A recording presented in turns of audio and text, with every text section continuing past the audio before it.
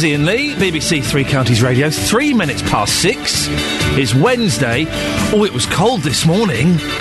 It was free. The short walk I have from the car to the entrance of Three Counties Towers, it was blooming freezing. I have to try and dig up my scarf. I've got no idea where that is. Lots coming up on the show this morning, including controversial plans announced today to tackle drunken mayhem on Britain's streets. Will more expensive booze put you off drinking? We're being told you should shun your car if a journey could be done in 15 or 20 minutes on foot or by bike. That's according to health experts. Well, would you welcome more cyclists on the roads of Beds, Herts and Bucks? And a 99-year-old Luton woman has been made to wait 3 hours for an ambulance. What's the longest amount of time you've had to wait for the emergency services? BBC Three Counties Radio.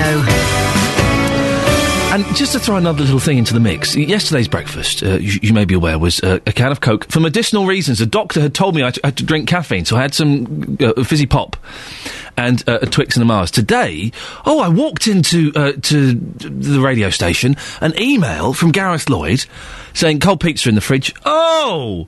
Now, considering I had pizza last night for my supper, I was still very excited. I went to the fridge and I helped myself. I've had 4 slices of cold pizza. I know. And I'll tell you the reason why is because there wasn't much vegetarian pizza there. I'm a vegetarian. Sorry. I should have made that clear when I got the job. Sorry. A lot of you switching off now. And I just wanted to get as much of it as I could before anybody else who may be a vegetarian on the team got in there. So it just dawned on me that perhaps I'm not having the healthiest breakfast in the world. I just want a little thing on the text, if you wouldn't mind. Your best, worst breakfasts. 81333, start your text 3CR. Your best, worst breakfast. The best, worst breakfast is cold curry. Oh, cold curry. Oh, look at... Work experience Ollie and producer Laura, both making the, what I think is the retching motion. It's hard to tell. That's the best thing you can have. A Sunday morning when you wake up and you go, oh, we had curry last night. I wonder if there's any left in the fridge. You go and get it, bit of mayonnaise on top. Wonderful. And you don't heat it up. No, you don't heat it up. That would be rude. That's disrespectful to the chef. You eat it cold from the foil. I had to, for a long time, when I got with my wife, she would throw away the leftovers of the takeaway food, and I had to take her to one side and say, you are wasting a blooming good breakfast there by throwing that away, young lady. Sort it out, otherwise you're out. So your best, worst breakfast, please. 81333, start your text 3CR. I know you lot. You pretend that you're posh and you eat your bran flakes and your muesli, but I bet you've got some disgusting habits when it comes to breakfast. Tell me what they are, please. 81333, starting your text 3CR. You can also give us a call as well, 08459 455 555. Now, it looks like you're going to have to pay more for alcohol in the future.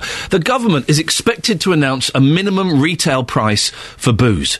It's hoped the increase will significantly reduce alcohol consumption and the problems associated with binge drinking. Health experts have favoured a price of 50 pence per unit, but David Cameron has indicated the government might prefer 40 pence. That means you pay a minimum of £4.40 for a bottle of wine and £1.12 for a can of beer or cider. Well, Richard Dodd is from the British Retail Consortium. They represent shops, I'm reliably informed. Morning, Richard. Morning. You represent shops, don't you? We certainly do, yeah, including all of the big supermarkets. Will this have any impact on supermarkets and shops? Well, it's about what it's going to do to customers. That's what really matters. And this actually isn't the answer, and this is the sort of great mistake in all of this. This is not the answer to irresponsible drinking. And I absolutely accept that there's a very small proportion of people who drink to excess, and sometimes that's bad for their health. There may be misbehaviour associated with it, and that's certainly something that needs tackling, and retailers are absolutely engaged in doing their bit to tackle that. But legislating on price is not the answer. All it will do is force the vast majority, the rest of us who drink perfectly responsibly, to pay more than we need to.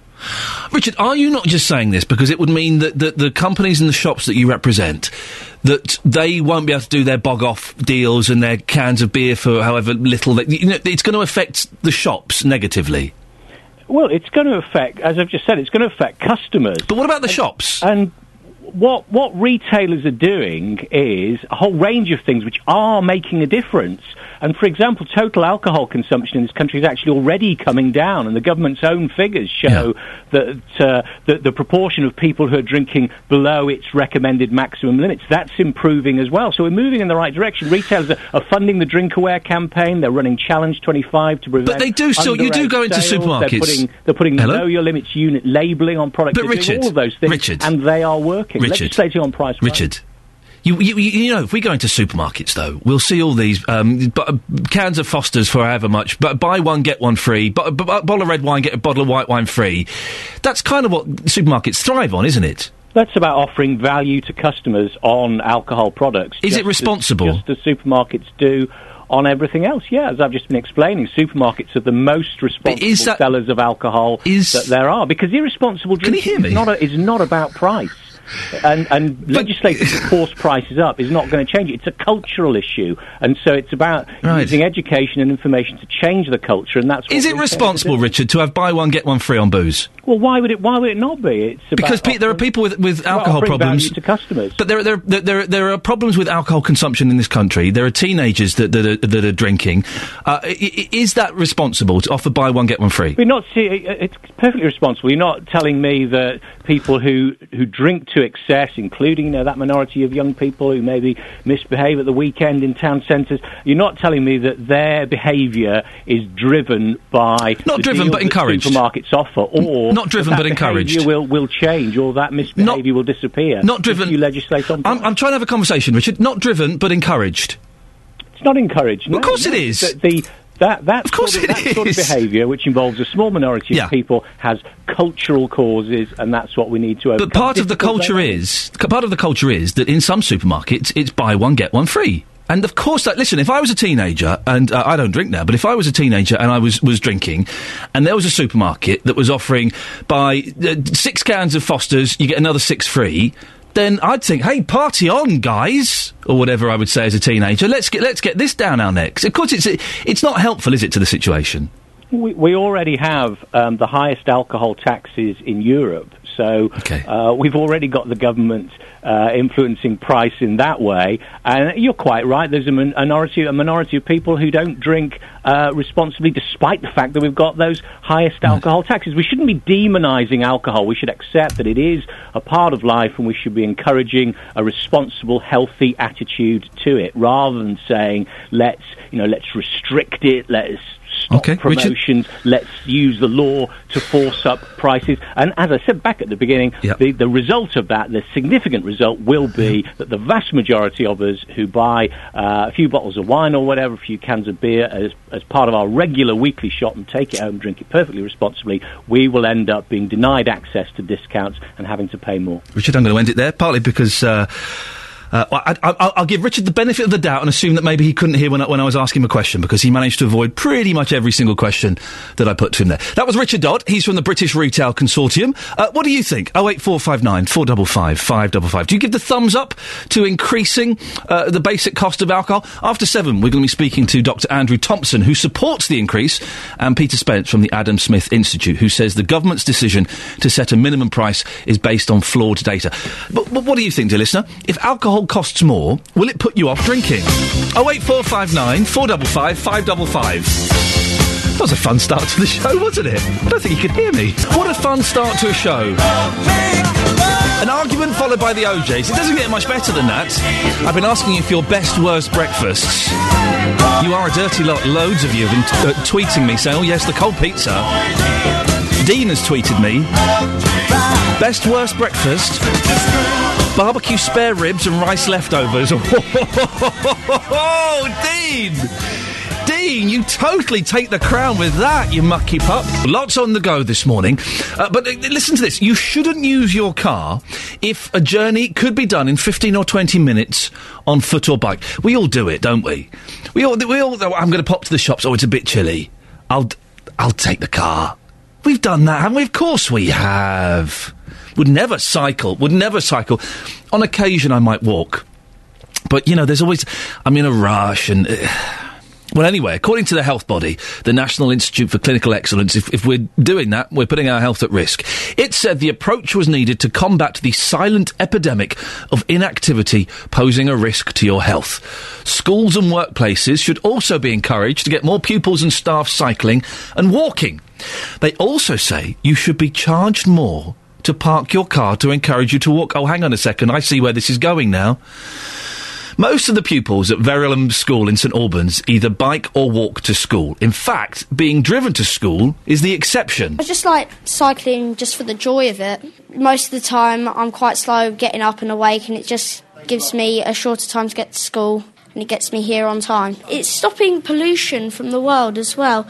Not driving about in cars or filling up on petrol, completely eco-friendly. Yeah, I don't really like walking. I find it a bit dull, and cycling's really quick. If you go in cars, it's going to pollute more, but cycling, it's eco-friendly. Yeah, people are generally quite nice on the roads around here. I bike every day because I don't have to rely on anyone to take me anywhere. And if I need to do something after school, then I can just sort of go there. Also, my mum, sometimes she'd get a lift with her colleague, and so sometimes I need to cycle. It basically means she doesn't need to sort of worry about taking me to school when she needs to go to her work. Sometimes I do it for fun, or sometimes for fitness. I like it, it's just fun. Instead of walking, I get tired, but when I cycle, I actually have a challenge, or just like droop in and get soaked if it's raining. So this, what we're in today, the rain doesn't bother you? No, I do lots of things in the rain, like sport and all that, so I get used to it. Yeah, I enjoy it, and it's just quicker than walking. So you don't need to get your mum involved. Happy days for her. Yeah, walking does take a bit of time. It takes about half an hour for me, and then cycling's just half that time. Sometimes I walk if I have time, but I'm in the same situation as Josh, so it takes about half an hour to walk and 50 minutes to cycle, so it's much quicker. And both my parents work full time. You know, they can't really take me, so I either walk or I cycle. And, you know, I decide to cycle because it's quicker and it's more healthy as well. It's just more convenient, really. Yeah, get home earlier. What do you do when you get home earlier? Oh, I do homework or have a bit of time off. Things have changed. It's my day. Listen, if they're the future of the country, then we're in fine fettle. I'm not sure that's... I agree with anything they were saying. Listen, I've got a bike. I bought a bike for me and my wife, each, not one between us, each, about 4 years ago. We've used it 3 times. Well, a quick survey, dear listener. How long has your bike been in your shed or down the side of your house? Can you beat 4 years? 08459 455 555. Justin Dealey's at Luton train station. Morning, Justin. Ian, we need to get a tandem together. And those kids, wow, they're so keen, aren't they? They're incredible. Weren't they keen? Absolutely. Listen, I remember being an idealist when I was young, and then I grew up and I realised it didn't. Well, have you got a bike, Justin? Yes, it's got a flat tyre. When was the last time you used it? How long has it been in waiting? About 5 years now. 5 years. I got it for Christmas, and to be quite honest with you, and I'm being honest here, I would prefer to be in my car all day long. It's because I feel safer. I just feel genuinely safer. No, Justin, it's because you feel safer and because you're very, very lazy. We know that. Why are you at Luton Station? Well, I'm here because the cycle rack at Luton train station is very, very popular with commuters. I've been talking to Daniel Goddard. Now, he cycles 2.5 miles to the station 5 days a week. Ian, he's serious. Take a listen to this. Well, here's Daniel, who's looking very snazzy this morning. Tell our listeners what you're wearing, first of all. Oh, gosh. I'm wearing a bright yellow jacket, a crash helmet with a light on that, and... black leggings and some quite garish shorts. Yeah, very nice, by the way. Well, I don't know about that. The ladies were lovely this morning. So how long have you been cycling here to Luton train station? Just over 2 years, 2.5 years maybe. And what made you make that decision in the first place? I really started because they set up the Boris bikes, or the Barclays bike system in London, where I work, and I started to use those, and I thought, well, I might as well ride from home to the station as well. I enjoy it, and it's cheaper as well, to be honest. You see, the thing that puts me off is the safety. I know you got your crash helmet this morning, but I do feel a lot more safe in a car. Do you think more people need to get over that and just go and do it? I think, yes, but equally, you know, you've got to be aware of what's going on around you. You know, there are good cyclists, there are bad cyclists. I see quite bad cycling in London at times. Equally, there are bad drivers, people who are inconsiderate of cyclists. So, you know, we all use the roads. Most cyclists are drivers, so you know, we all know how to use the roads. At least we should do, and I think there is enough room for everybody. couple of final points to you. What would you say to any of our listeners who are maybe screaming at the radio saying, this man should be paying insurance to be on his bike? What would you say to those people? I do pay insurance to be on my bike, yeah. Wow, you're one of a kind then, aren't you? Well, I don't know, but I've got an insurance through the CTC, so it's third-party insurance. You've got to do these things properly. Yeah, absolutely, doing things the right way. And a final word on the trains. Obviously, you're a commuter as well. The price is going up today. We don't know by how much just yet, but any sort of increase, as far as you're concerned, is wrong, I'm sure. Well, yeah, it's not only trains, it's energy prices. I don't know where they expect us to get the money from. I'm fortunate. I've got a reasonable job and that, but I haven't got a bottomless pit. My pockets do finish somewhere. I've taken enough of your time. You're about to go and get stripped off and get on the train. Thank you very much indeed. Okay, all the best. He's going to get stripped off and get on a train? Disgusting! Yeah. He is the real deal. When he walked up the stairs, there he was in all of his gear. I thought, there you go. There is somebody who is a very keen cyclist. But I'll tell you what I'm interested in this morning, Iain. Yes. And Daniel was saying there that he does have insurance. He shocked me. How many other cyclists listening this morning actually have insurance? I've never heard of that before. Is he a one-off? He must be. Yeah. Was it? Listen, he sounded like a nice chap. My father-in-law is a cyclist.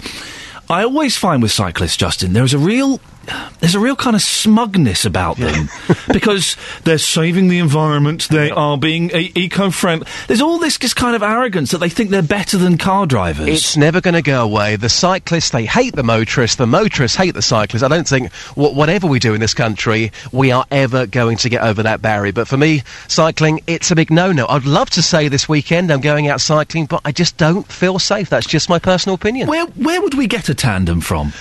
We can get one quite easily. Somebody somewhere will have a tandem in Beds, Herts and Bucks. There's got to be somebody listening with a tandem, surely. Can we borrow someone's tandem and Justin and I will go out on a little ride and see what it's like? Fantastic. I'm going in the front. I don't want to look at that. Please let me go on the front. No, come on. I don't want to look at that.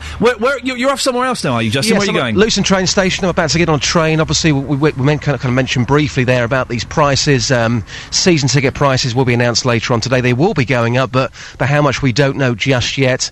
I'll be talking to commuters because they are paying a fortune already. Just how much longer can they continue to pay these prices? Justin, thank you very much indeed. So a couple of things. Would you like to see more cyclists on the roads of Beds, Herts and Bucks? Can we find the longest... My bike has been down the side of my house for 4 years, unused. Justin's has been in his shed for 5 years. How long has your bike been lying there, unused? 81333, starting your text 3CR, 08459 455 555. And very quickly, on your best, worst breakfasts, Jen of Houghton Regis. I could never face cold leftover pizza for breakfast. Well, shame on you. Try pate on toast instead. Oh, you're far too posh for me. Far too posh. Across Beds, Herts and Bucks, this is Iain Lee on BBC Three Counties Radio. Morning. Coming up, find out why a 99-year-old woman had to wait, get this, 3 hours for an ambulance. And if you remember yesterday, we were talking about the parking wardens in Kings Langley, where they're parking in disabled spaces. Well, today, we're going to find out whether Dacorum Borough Council can do anything about it. All that, as well as your best, worst breakfast, and how long has your bicycle been sat in your shed unused? 4 years for me, 5 years for Justin Dealey. Can we beat that? 81333, starting your text 3CR, 08459 455 555. Or, if you go to the Facebook page, you can have a little say there and you can see me chomping on my cold pizza. Why would you not want to see that? That guy that used to be on the telly eating cold pizza, facebook.com/BBC 3CR. You can't go wrong with a little bit of Fleetwood Mac, can you? No, you can. Well, you can. You can. You have to tread fairly carefully, but there are 3 pretty solid albums. Fleetwood Mac, Rumours, Tango in the Night. And what the hell? I'll even throw Tusk in there. Huh? I'll even throw Tusk in there for you. 08459 455 555. A 99-year-old woman from Luton was made to wait over 3 hours for an ambulance after falling in her bathroom and breaking her hip and collarbone. The family of Gladys Jakins understand that the stress of waiting for paramedics also led to her suffering a heart attack. Although she was living in sheltered accommodation, her carer was unable to lift her due to health and safety rules. Well, her son-in-law, David Jackson, will be joining us in the studio later on. But first, Gary Applin joins us. Gary is from is the East of England Ambulance Branch Secretary for Unison. Morning, Gary. Good morning. Now, the East of England Ambulance Service has told us that Gladys Jakin's condition meant that she was graded a green 4. What does that mean? To be fair, I'm a little bit confused about it. I believe I might be wrong, but I believe it's a class of call that means it doesn't get an 8-minute response, doesn't get a 19-minute response. I might be wrong on that, but it's certainly not at the higher echelons of grading. Okay, so it's not the most serious, but you would expect to get an ambulance out within an hour? Absolutely, yeah, without a doubt. It sounds like a tragic sort of incident, to be perfectly fair. She didn't get a response for 3 hours, Gary. Why do you think this happened? I think it's because the resources are stretched at breaking point. We've got massive hospital delays, so obviously if you've got a patient on board, you can't just leave the patient there. You have to hand over, and there's time spent waiting in queues at hospitals. Too much reliance on rapid response cars. Not enough of the double-manned ambulances. Staff sickness, without a shadow of a doubt. Lots of contributing factors, unfortunately. It's pretty worrying, isn't it? Listen, whenever I've had to call an ambulance out, Gary, they have always come... I've only had to do it a few times so far, touch wood. They have always come out double sharpish and have been fantastic. But if we're in the situation where a 99-year-old woman who's fallen and broken her hip doesn't get a call out, doesn't get an ambulance for 3 hours... That's kind of worrying, isn't it? Are you saying that that's the way things are going generally in the ambulance service? Well, from what I'm hearing, from what I'm seeing, certainly from my own perspective, it seems to be that the norm is now an extended delay. Certainly, with regards to the hospital delays, it's more the norm to wait extended times at hospital. And obviously, if we're there, we can't be out looking after patients who require like this poor lady, unfortunately. What can be done to improve ambulance response times? Is there anything? Well, they need to look at their resourcing, the amount of money that the government have asked us asked Trust to cut. Basically, has to be looked at, because obviously, if we're losing money, then we can't afford to put the staff and the vehicles and the resources out there. It's a vicious circle. They need to look at their resources, need to look at the amount of money that's being asked to cut, and they need to look at staff morale and all sorts of things that go into the same pot. It's all contributing. You're talking about staff morale. You sound pretty miserable about the whole situation. Is that the kind of general feeling amongst your colleagues? Absolutely. I'm immensely frustrated, and I'm quite unhappy that a job that I joined because I love to do it is now, under such spotlight, and it's also, it's suffering of patients. We're there to help patients, and when, things like this happen, it makes you even more concerned, to say the least. Gary, have you heard anything about the privatisation of ambulance services? Is that a possibility?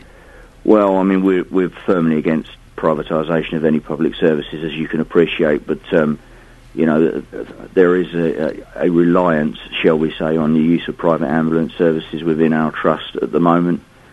We don't like it. We oppose it.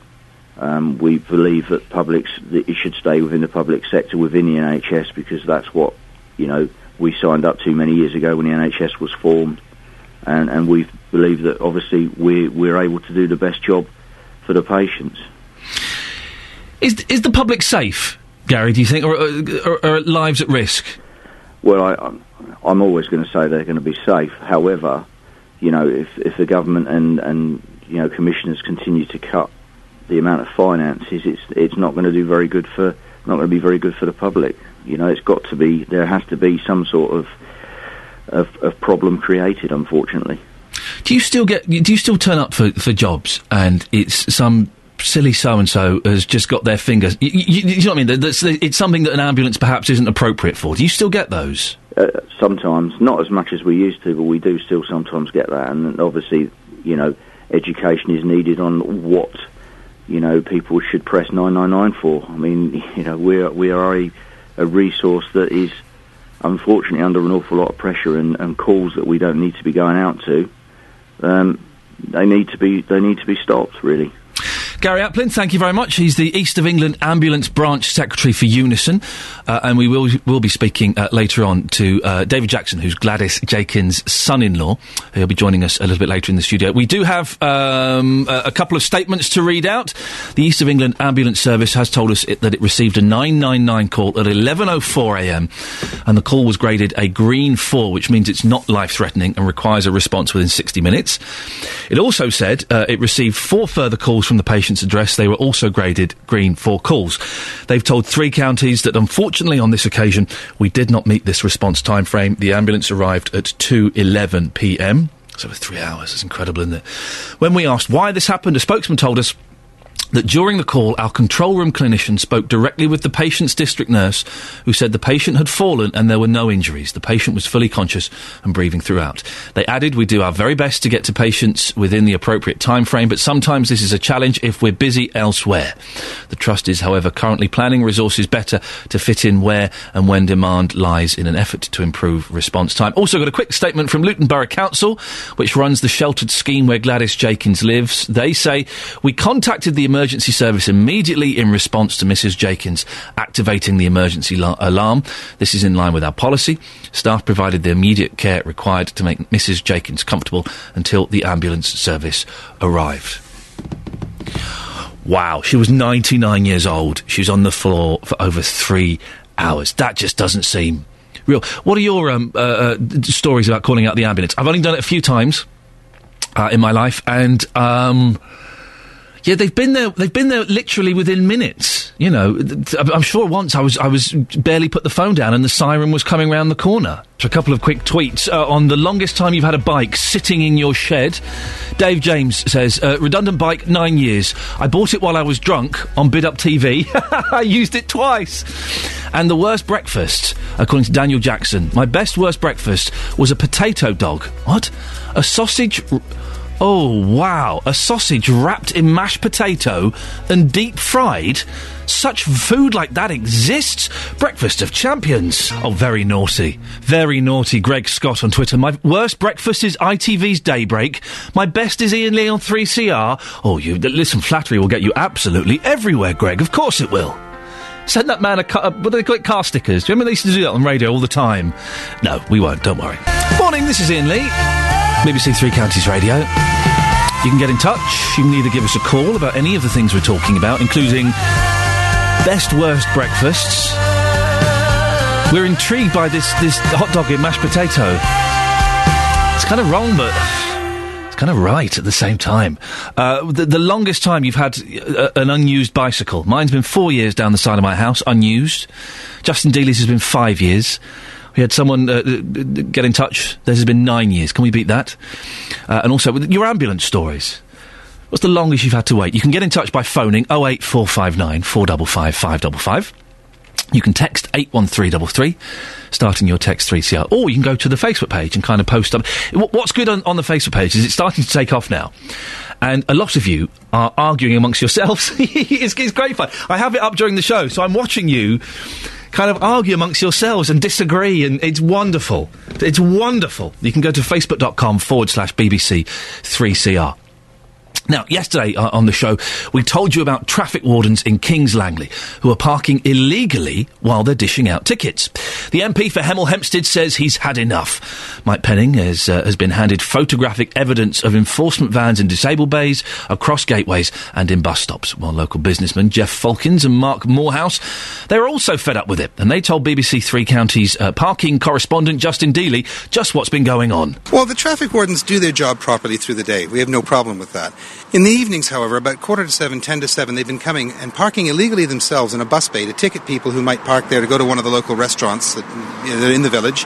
But they also park across gates, on zigzags in front of a pedestrian crossing, which is dangerous and restrictive, and then they issue tickets. We've also seen them parking in a disabled bay during the middle of the day, obstructing cars from using the disabled bay. And when challenged, they've said to us, quote unquote, we can do what we want. And we think that's wrong, and our MP thinks that's wrong as well. So we've been complaining because it dissuades people from coming to the village and using the services and availability of shops here. Mark, you've got photographic evidence. Tell us what you've seen here in Kings Langley. Well, it was actually on the 27th of September at about 3:30. I saw this moped pull up into the disabled bay, and the guy got off it, removed his crash helmet, put on his peak cap for the parking restrictions, and proceeded to wander up and down the high street.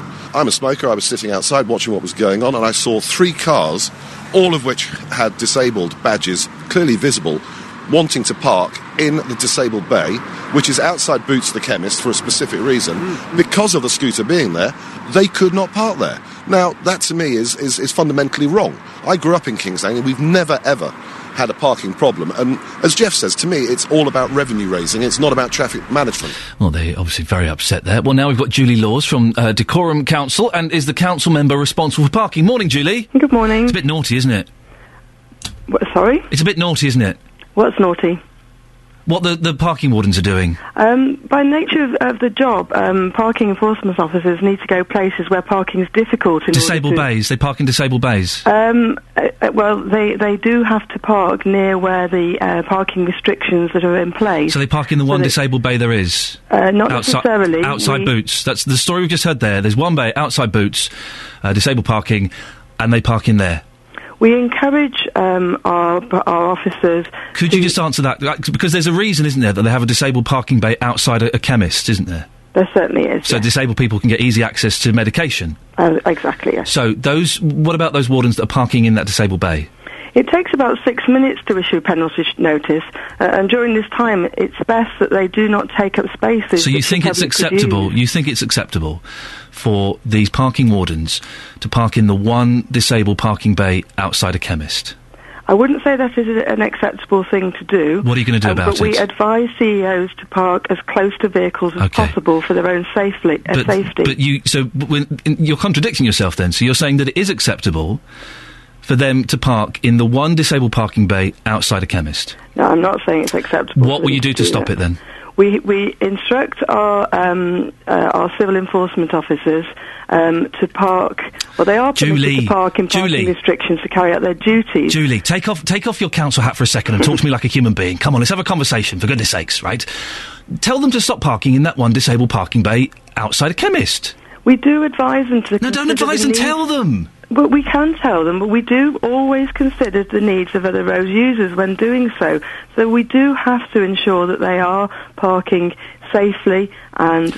Julie, come on, listen, we're so close to having a human conversation here. You know that it is morally wrong for a parking warden to park in the one disabled parking bay outside a chemist. You know that's morally wrong. Tell them to stop doing it. OK, I can assure you that we do advise the civil enforcement officers to park safely, and Julie, I will ensure that their officers speak to them to ask them not to be parking in that bay outside Boots in King's Lane. This is progress. Julie, this is progress. So are you saying that they won't be parking in that disabled bay outside the Boots anymore? I can't say completely that they won't be. What I can tell them not to. I have just said I will ask them and advise them not to, but we have to ensure that they are safe. No, you don't, Julie. What you have to ensure is that disabled people whose needs, I'd say, are far more important than you getting some revenue for parking tickets are able to get in and out of a chemist safely. That's what you should be ensuring as a member of the council. That's far more important than slapping parking tickets on cars, and you know it is. Morally, it is. I'd agree with you, Ian. Then stop them. You are responsible for parking. You're the council member responsible for parking. Tell those wardens not to park there. I think I just did say earlier that I would speak to them and ask them and inquire about this incident and inquire as to why that did happen. And Ian, I'm very happy to come back to you and explain that to you why that particular incident occurred. Okay, Julie. Well, listen. Can we check up on it in a week's time and make sure that they're not parking there anymore? I will be able to advise you more then, yes. All right, I'll speak to you in a week. Julie, I appreciate you taking your hat off. You can put it back on now. Thank you. And thank you for having a proper chat. I appreciate it. Thank you very much. Bye-bye. There we go. It's Julie Laws from the Decorum Council. Council member responsible for parking. We got there in the end. You see, that was good. Thank you, Julie. You see? We will speak to her in a week, and we will find out what's the latest on that one. There's loads of other parking spaces as well that we need to talk about, and we'll address that next time. But that was the one that I was keen to focus on. It's important that people who have needs can get in and out of a chemist safely. Of course it is. Of course it is, for their medication and things like that. Thank you, Julie. Did you listen to the Jonathan Vernon Smith show yesterday with Nadine Dorris on? It was we'll play a bit of it later on. It was fantastic. Oh, it was uncomfortable. They both gave as good as they got. Anyway, we'll talk more about that after the news.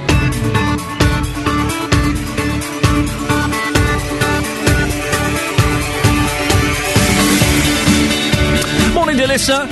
This is Iain Lee, BBC Three Counties Radio. 4 minutes past 7. It's Wednesday the 28th of November.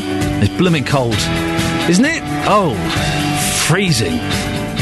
Lots coming up in the next hour, including the government calls time on cheap booze. It's due to announce minimum pricing for alcohol. Will more expensive booze put you off drinking?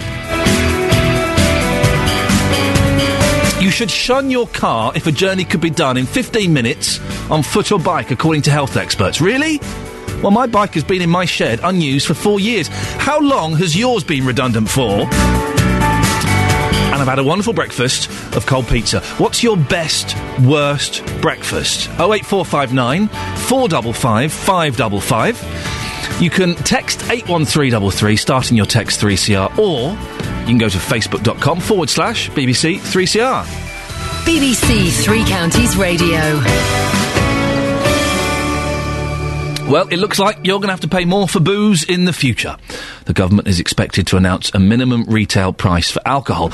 It's hoped the increase will significantly reduce alcohol consumption and the problems associated with binge drinking. Health experts have favoured a price of 50 pence per unit, but David Cameron has indicated the government might prefer 40 pence. That means you'd pay a minimum of £4.40 for a bottle of wine and £1.12 for a can of beer or cider. Well, we've got Dr. Andrew Thompson, who's a GP, a member of the British Medical Association. Good morning, Doctor. Good morning. We've also got Peter Spence from the Adam Smith Institute. Good morning, Peter. Good morning, Ian. Doctor, we'll start with you first. As a GP, you support the minimum price. Why is that? Yep, I support the minimum price because our country's unhealthy relationship with alcohol is something that I see every day when I'm sitting in my surgery and seeing patients. We've got a huge problem with alcohol in this country, and the cost to the taxpayer is approximately £20 billion per year from excess drinking. This is both a huge financial cost, but importantly represents an equally large and tragic human cost of alcohol use. 40 pence, though, is it really going to achieve anything? Surely it's just a token gesture. Well, certainly 40 pence is lower than we would have hoped for. But certainly setting of a minimum price on alcohol certainly would put a barrier in the way of the gross sort of underselling and deep discounting of alcohol that occurs in areas of the off-trade, which leads to the unhealthy relationships with alcohol that develop. What kind of drink problems are you seeing as a doctor? I see a full range of drink problems, whether this is people who are drinking in excess of recommended limits, and this leads to health problems such as high blood pressure, diabetes, and liver problems, to those that alcohol has had serious effects socially, causing sort of marital breakups, difficult relationships, problems at work, and large number of lost days from work. So there's a huge range of problems that alcohol can cause, and it's important that we tackle this unhealthy relationship with alcohol that the UK currently has. Peter Spence from the Adam Smith Institute, you say that the government are making this decision about minimum price using flawed data. Absolutely. We released a report on Monday by a health statistician which showed that the model the government are using, the Sheffield alcohol policy model, is based on data from other countries. It's based on data where they've made up the numbers. And you put in made-up numbers, you're going to get made-up numbers out. We're not sure that what the government are claiming about this in terms of health benefits will happen at all. In fact, the evidence probably suggests that people don't affect their alcohol purchasing that much when price changes. What it will really hurt are the people who are on tight budgets, who won't be able to afford to drink at home. Dr. Thompson is a doctor, Pete, and he says that it's a good idea. Sure, but the government keeps talking about evidence-based policy, and it really won't affect things in the way they're saying it will. I mean, David Cameron is suggesting this. He's on a wage of over £140,000 a year, and he won't be affected by a minimum price like this one. What we'll expect is exactly what we've just heard, that this will go up from 40p or whatever it comes in at to 80p, a pound, higher and higher and higher to have any effect at all. And that will really just affect those who are on tight budgets, struggling to get by and won't be able to enjoy alcohol anymore. Dr. Peter makes a good point, doesn't it? It's only going to, it's not going to affect the majority of people. It's just those that are perhaps struggling to pay for things anyway. Well, actually, there is evidence that even for people who are on higher incomes, that they do respond to their purchasing practices based on price. And actually, it will have a very small effect on moderate drinkers. At the moment, you and I are already paying an enormous amount in tax to deal with the tragic consequences and burdens of alcohol use in this country. So actually, this may have some positive effect on our purses. I think it's really important, though, that things like the Sheffield model has been subject to rigorous peer review over years, as opposed to sort of other reports that are sort of littered with some misunderstandings of the whole purpose of this. What we need to focus on is the fact that we need to sort of move forward with minimum pricing to start gaining the health benefits that this will hopefully deliver as part of a package of measures to improve our relationship with alcohol. Peter, you tweeted this morning, right, quote, "My housemates and I would drink cheap Sainsbury's cider at uni with a film. We liked it was cheap fun. If booze was more expensive, would that put you off?"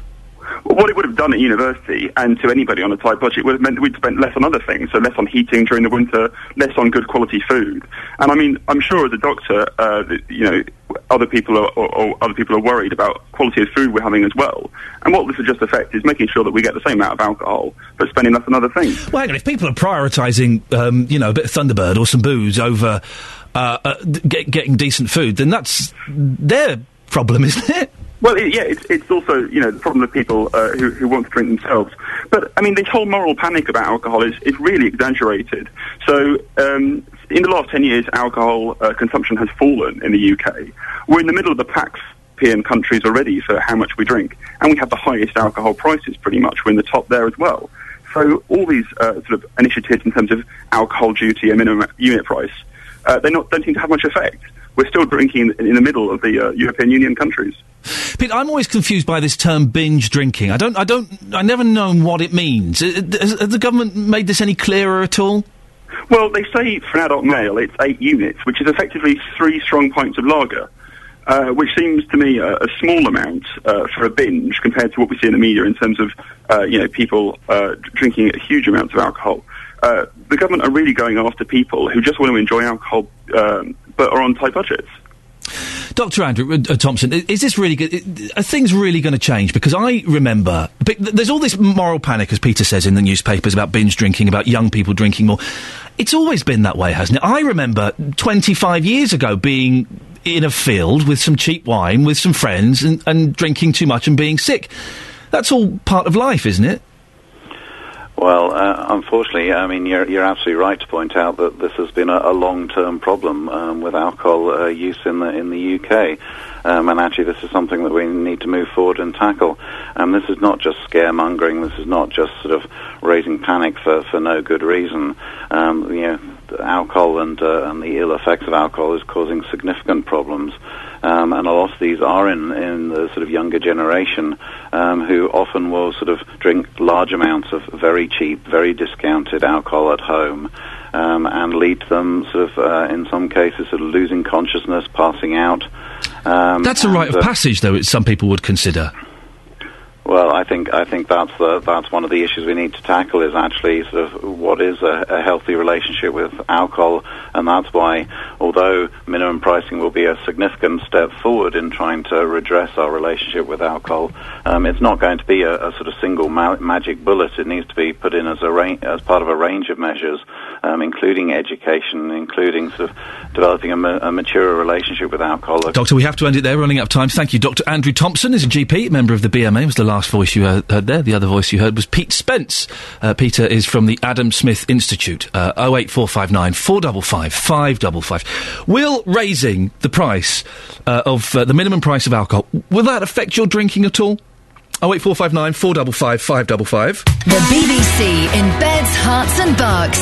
This is BBC Three Counties Radio. Talking about ambulances, a 99-year-old lady, it took 3 hours, over 3 hours, for an ambulance to arrive because she'd fallen over. Wondering what your experiences were with ambulances. Whenever I've had to call them, it's only been a few times, they've been there within minutes. And the ambulance crew have always been amazing and fantastic, and I've always been a bit that kind of British apology. Oh, I don't know if I should have called you, so I'm really sorry. And they've been, no, you've done exactly the right thing. What are your experiences? Alan is in Milton Keynes. Good morning, Alan. Good morning, how are you going? I'm all right, thank you very much. What's your experience with ambulances? Well, I've been to places where, or at friends' houses where we've called ambulances. Yeah. They seem to get there in a decent time. But the thing is, unfortunately for the crews, when they get there, they have to fill out a lot of paperwork. Yes. They have bags and bags of equipment to bring in from the ambulance and then take back to the ambulance. They get to hospital and they have to stand around waiting until that they can hand the patient over, as opposed to being able to put the patient in their forms on top and leave to the next job. There are a lot of forms, aren't there? There certainly is. What are they for? Well, it's, is he white? Is he above this age? Is he above that height? What you want is you want them to go in, give the best treatment they can, get you in the back of the van, still giving you treatment, drop you off at the hospital, a doctor takes you, and then they go off and do their next job. That's what you need, isn't it? Basically, I mean, there is certain amounts of information that is required, but nowhere near the amount that I have to fill out. Alan, listen, thank you very much for that. Very quickly, Bespoke Peter on Twitter, we've been asking how long has your bike been left unused in your shed or your garage? Peter says, I confess mine has been in my garage and my parents for around 20 years. They might have even got rid of it by now. Oh dear. A lot of you are very, very lazy. Reading all of your tweets. You've been tweeting at BBC3CR or at Iain Lee about how long you've had a bike. Inders, 3 years since I last rode my bike. Bespoke Peter, 20 years. There was one as well I saw 14 years. And then Ash has tweeted, absolute disgrace. Mine is used every single day. Well, we're talking about this because we're being told you shouldn't use your car if your journey could be done in 15 or 20 minutes on foot or bike. That's according to the health body, the National Institute for Clinical Excellence. Nice. Did they come up with that, like the word nice, and then try and make it work? How do they do those things? Do they do the words first and then... Anyway, it said the approach was needed to combat the silent epidemic of inactivity posing a risk to your health. Schools and workplaces should also be encouraged to get more pupils and staff cycling and walking. They also say you should be charged more to park your car to encourage you to walk. Most of the pupils at Verulam School in St Albans either bike or walk to school. In fact, being driven to school is the exception. Reporter Serena Farrow cycled there to find out why. I just like cycling just for the joy of it. Most of the time I'm quite slow getting up and awake, and it just gives me a shorter time to get to school, and it gets me here on time. It's stopping pollution from the world as well. Not driving about in cars or filling up on petrol, completely eco-friendly. Yeah, I don't really like walking. I find it a bit dull, and cycling's really quick. If you go in cars, it's going to pollute more, but cycling, it's eco-friendly. Yeah, people are generally quite nice on the roads around here. I bike every day because I don't have to rely on anyone to take me anywhere. And if I need to do something after school, then I can just sort of go there. Also, my mum, sometimes she get a lift with her colleague, and so sometimes I need to cycle. It basically means she doesn't need to sort of worry about taking me to school when she needs to go to her work. Sometimes I do it for fun, or sometimes for fitness. I like it, it's just fun. Instead of walking, I get tired, but when I cycle, I actually have a challenge, or just like droop in and get soaked if it's raining. So what we're in today, the rain doesn't bother you? No, I do lots of things in the rain, like sport and all that, so I get used to it. Yeah, I enjoy it, and it's just quicker than walking. So you don't need to get your mum involved. Happy days for her. Yeah. Yeah, walking does take a bit of time. It takes about half an hour for me, and then cycling's just half that time. Sometimes I walk if I have time, but I'm in the same situation as Josh, so it takes about half an hour to walk and 50 minutes to cycle, so it's much quicker. And both my parents work full-time. They can't really take me, so I either walk or I cycle. And, I decide to cycle because it's quicker and it's more healthy as well. It's just more convenient, really. Yeah, get home earlier. What do you do when you get home earlier? Oh, I do homework or have a bit of time off. So reporter Serena Farrow there talking to some young peoples. And it's interesting their attitude, isn't it? It kind of dawned on me, when they're old enough to drive, I wonder if they'll still be so keen to cycle everywhere. When they get to 17, is it 17 you can drive these days? I can't remember. When they get to 17, 18, and will they be quite so keen? Because driving's even quicker than going on a bicycle. Well, Adam Rayner is a motoring journalist from Bushy. Morning, Adam. Good morning, Ian. You don't want to share the road with cyclists, do you? No, I feel about them a little bit like oil and water. It's just, I hate sharing the road with them simply because of the fact that they don't seem to really want to pay attention to the rules around my part of the world. What's some of the things you've seen the cyclists doing? Well, first of all, they don't seem to, all the local ones don't pay attention to the red lights. And second of all, they just seem to be like sort of blood corpuscles. At the moment there's anything in the way, they'll flow up onto the pavement. And but the real horror is the fact that if we do end up mixing with them, the accidents that occur are always sort of medievally horrible. You saw an accident happen, didn't you? Oh, it was quite some time ago, yes, but... what happened? Well, it was a very, very short little piece of driving. There was just one car that darted 2 car lengths to stop somebody else coming out of a side turning, and at the same time, a cycle courier wanted to dart out just to come and actually get into the traffic jam to start weaving his way up it, and it was all just 10 foot's worth. And the chap was knocked off his bike, and his head, even in his little helmet, was hit on the bonnet of the car. And when I described what I saw to my mum, who was a nurse, and she said, "Darling, you saw the chap get brain damaged." Oh my goodness! And it was just, it scores your soul. Awful. A lot of the cyclists don't seem to realise just quite how dangerous it is, because you do see them without helmets on, you do see them jumping through red lights, and as you say, going up on the curb. Do you think that maybe it should be made clearer to them just what a risk they're putting themselves in? Well, it's difficult without showing people the most horrible images. I mean, gosh, I do recall at the motoring side at the car shows for the youngsters, one of the fire services had a little exhibition type stand, but what they were indulging in was nothing more than terrifying the heck out of these poor kids, showing them photographs that you couldn't publish or broadcast anywhere. Yeah. There are a couple of things I wish I could unsee that I went, oh, what have you got then?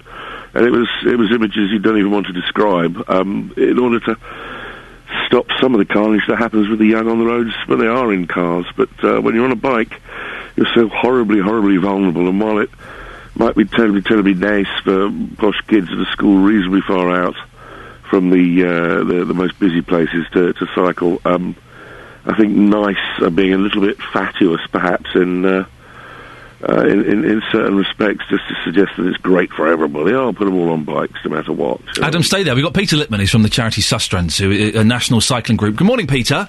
Good morning. The roads are too dangerous for cyclists. I don't think so. I cycle every day, but there certainly is an element of danger. I'm not going to deny that. And cyclists don't help themselves, because we've all seen it, haven't we? Them jumping through red lights, going up on the curb. Why do so many cyclists feel they're above the laws of the road? I don't know. I mean, I think certainly cyclists sometimes feel threatened on the road and take evasive action. It's quite interesting listening to the conversation, though, because while Adam was pointing out that there can be accidents, the reality that NICE was talking about is that inactivity is now causing as many early deaths as smoking. Now, we all take a lot of care and attention to try and stop young kids from smoking, because we really don't want them to die. Surely we should be taking the same care and attention to stop them from being inactive, and getting them to walk or cycle to school, to see their mates, to the park, wherever, is a fantastic way of doing that. Adam? We've always got to balance these things, haven't we? Oh, absolutely. No, it's there are good, solid reasons for health for cycling. My main issue is that I really would rather that some of the unbelievable amounts of money that's taken from motorists was actually perhaps lavished upon cyclists, such that there was a better provision of cycle lanes. And too much of it seems to be tokenism. In my little bit of Hertfordshire, there are very big, bold zones near the traffic lights, especially for cyclists at the front of the... And it's almost irrelevant. There's this money being spent on the paint at the traffic lights, and almost no attention for cyclists anywhere else. It seems... Well, it's great to find myself agreeing with Adam. When we talk to women in particular about what would make them feel safe for cycling, they said segregated lanes, separated out traffic lanes. You go to somewhere like Holland where loads and loads of people cycle, and that's what they've done. And really, I think we could be doing a lot more about that. And as I'm afraid, as Adam says, there's some tokenism that goes on sometimes. Peter, listen, when I was a kid, and I was 15, 16, before I learned to drive, I cycled everywhere. I don't think I'd feel particularly confident letting my boys do that when they get a bit older, because there are more cars, it is more dangerous than it was 25 years ago, isn't it? Well, we can either create a vicious circle where fewer and fewer people cycle, and it feels more and more dangerous, because the fewer bikes there are, the more they're interested. I mean, and quite literally, they sometimes just don't see cyclists because they're not expecting. We see what we're expecting to see. Or we can create a virtuous circle where we create the conditions to make it safer and more people cycle. Peter, Adam, stay there for a second. I just want to speak to Matt from Dunstable. Matt, what's your take on this? Are you a cyclist? I am a cyclist. I cycle into work quite often, and I had an accident 4 years ago where I broke my back as a result of somebody actually not seeing me. Ow. Yeah, it wasn't pleasant. Matt, can I ask you a question that you might find flippant, but this comes from a genuine curiosity? Yeah. Did you hear your back snap? No, but I certainly felt it. Yeah, well. So what? And whose fault was it? Was it because you were going through red lights? What happened? No, I was literally driving down the A5, and I don't know where the Pack Horse pub is. Yes. It was there, and basically I was cycling towards Dunstable from the Redbourne end, and this car was coming in the opposite direction. It was at night. It was just gone midnight. He stopped at the junction with Liz Hill to turn right into the little link road between the A5 and the road to Kensworth. And as I sort of crossed him as he pulled out, so he was in front of me and literally stopped me in my tracks. Well, Matt, listen, thank you for that. Adam, it's your fault as a motorist. You don't pay enough attention to cyclists. Well, this is it. There was that public information film, Think Once, Think Twice, Think Bonk, the cyclists call it. And I really do pay more attention than most, including when you're pulling out into traffic for the faster ones, the motorcyclists too. But the fact is it is difficult. I mean, it does behoove the motorist to pay attention all the time, because the simple facts are, it doesn't matter how good a cyclist you are. I mean, gosh, if Bradley Wiggins can end up coming a cropper, then there is no such guarantee of safety for any cyclist anywhere. But so I say, give them more space. Just get them away from me. Adam Rayner, thank you very much. Motoring journalist from Bushy. We had Peter Littman as well, who is from Sustrans, the National Cycling Group, and Matt from Dunstable, who called in. And Adam, you get 5 points for getting my new favourite word in, behooves. I was watching TV last night, and they used the word behooves quite a bit in America. And I was thinking, how can I cram that into the show today? I didn't need to. Adam did it for me. 08459 455 555. Would you like to see more cyclists on the road? Or do you just think it's just not safe enough? He's right. If Bradley Wiggins can get knocked off his bike, we're all stuffed. It happened to my father-in-law, who's a very keen cyclist, an excellent cyclist, and incredibly safe. A driver wasn't looking, cut him up, he went flying and broke his collarbone. We're asking for your best, worst breakfast. This has to be a joke. This has to be a joke, Darryl, on Twitter. My best, worst breakfast is cold beef chow mein from the previous night takeaway with a Frey Bentos pie on top to warm it through, steak and ale.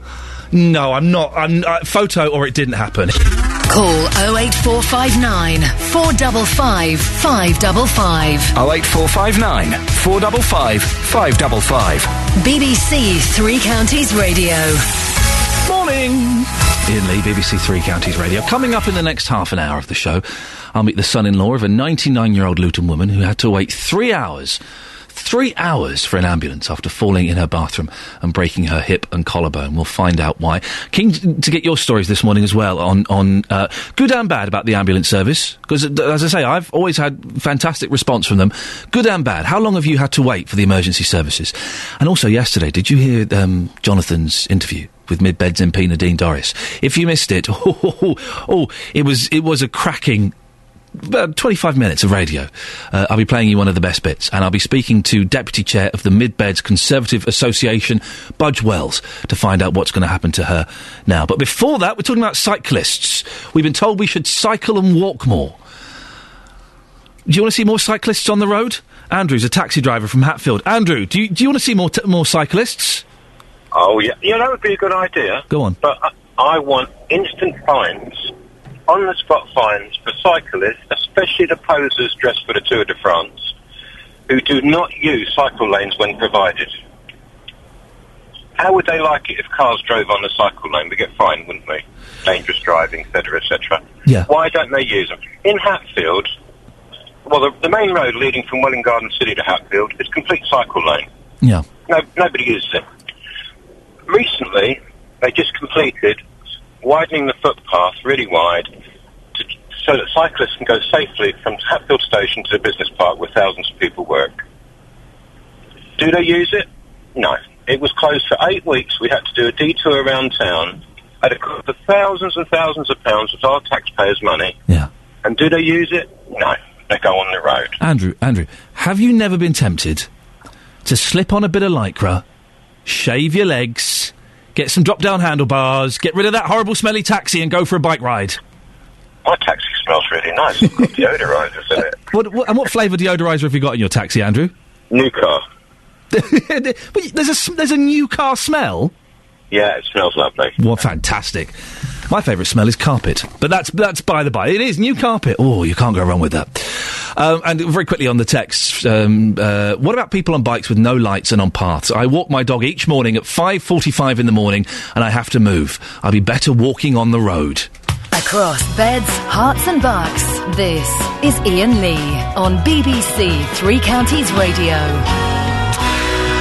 Now, a 99-year-old woman from Luton was made to wait over 3 hours for an ambulance after falling in her bathroom and breaking her hip and collarbone. The family of Gladys Jakins understand that the stress of waiting for paramedics also led to her suffering a heart attack. Although she was living in sheltered accommodation, her carer was unable to lift her due to health and safety rules.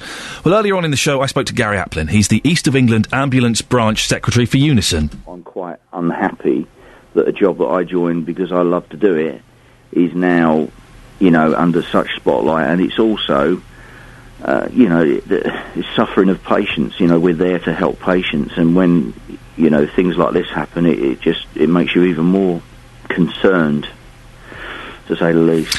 Is the public safe, Gary, do you think, or are lives at risk? Well, I'm always going to say they're going to be safe. However, if the government and commissioners continue to cut the amount of finances, it's not going to be very good for the public. It's got to be. There has to be some sort of problem created, unfortunately. Well, David Jackson joins me now. He's Gladys's son-in-law and joins me in the studio. Morning, David. Morning. Firstly, how is Gladys? How's she doing? She's improving. She's a bit frail. Yeah.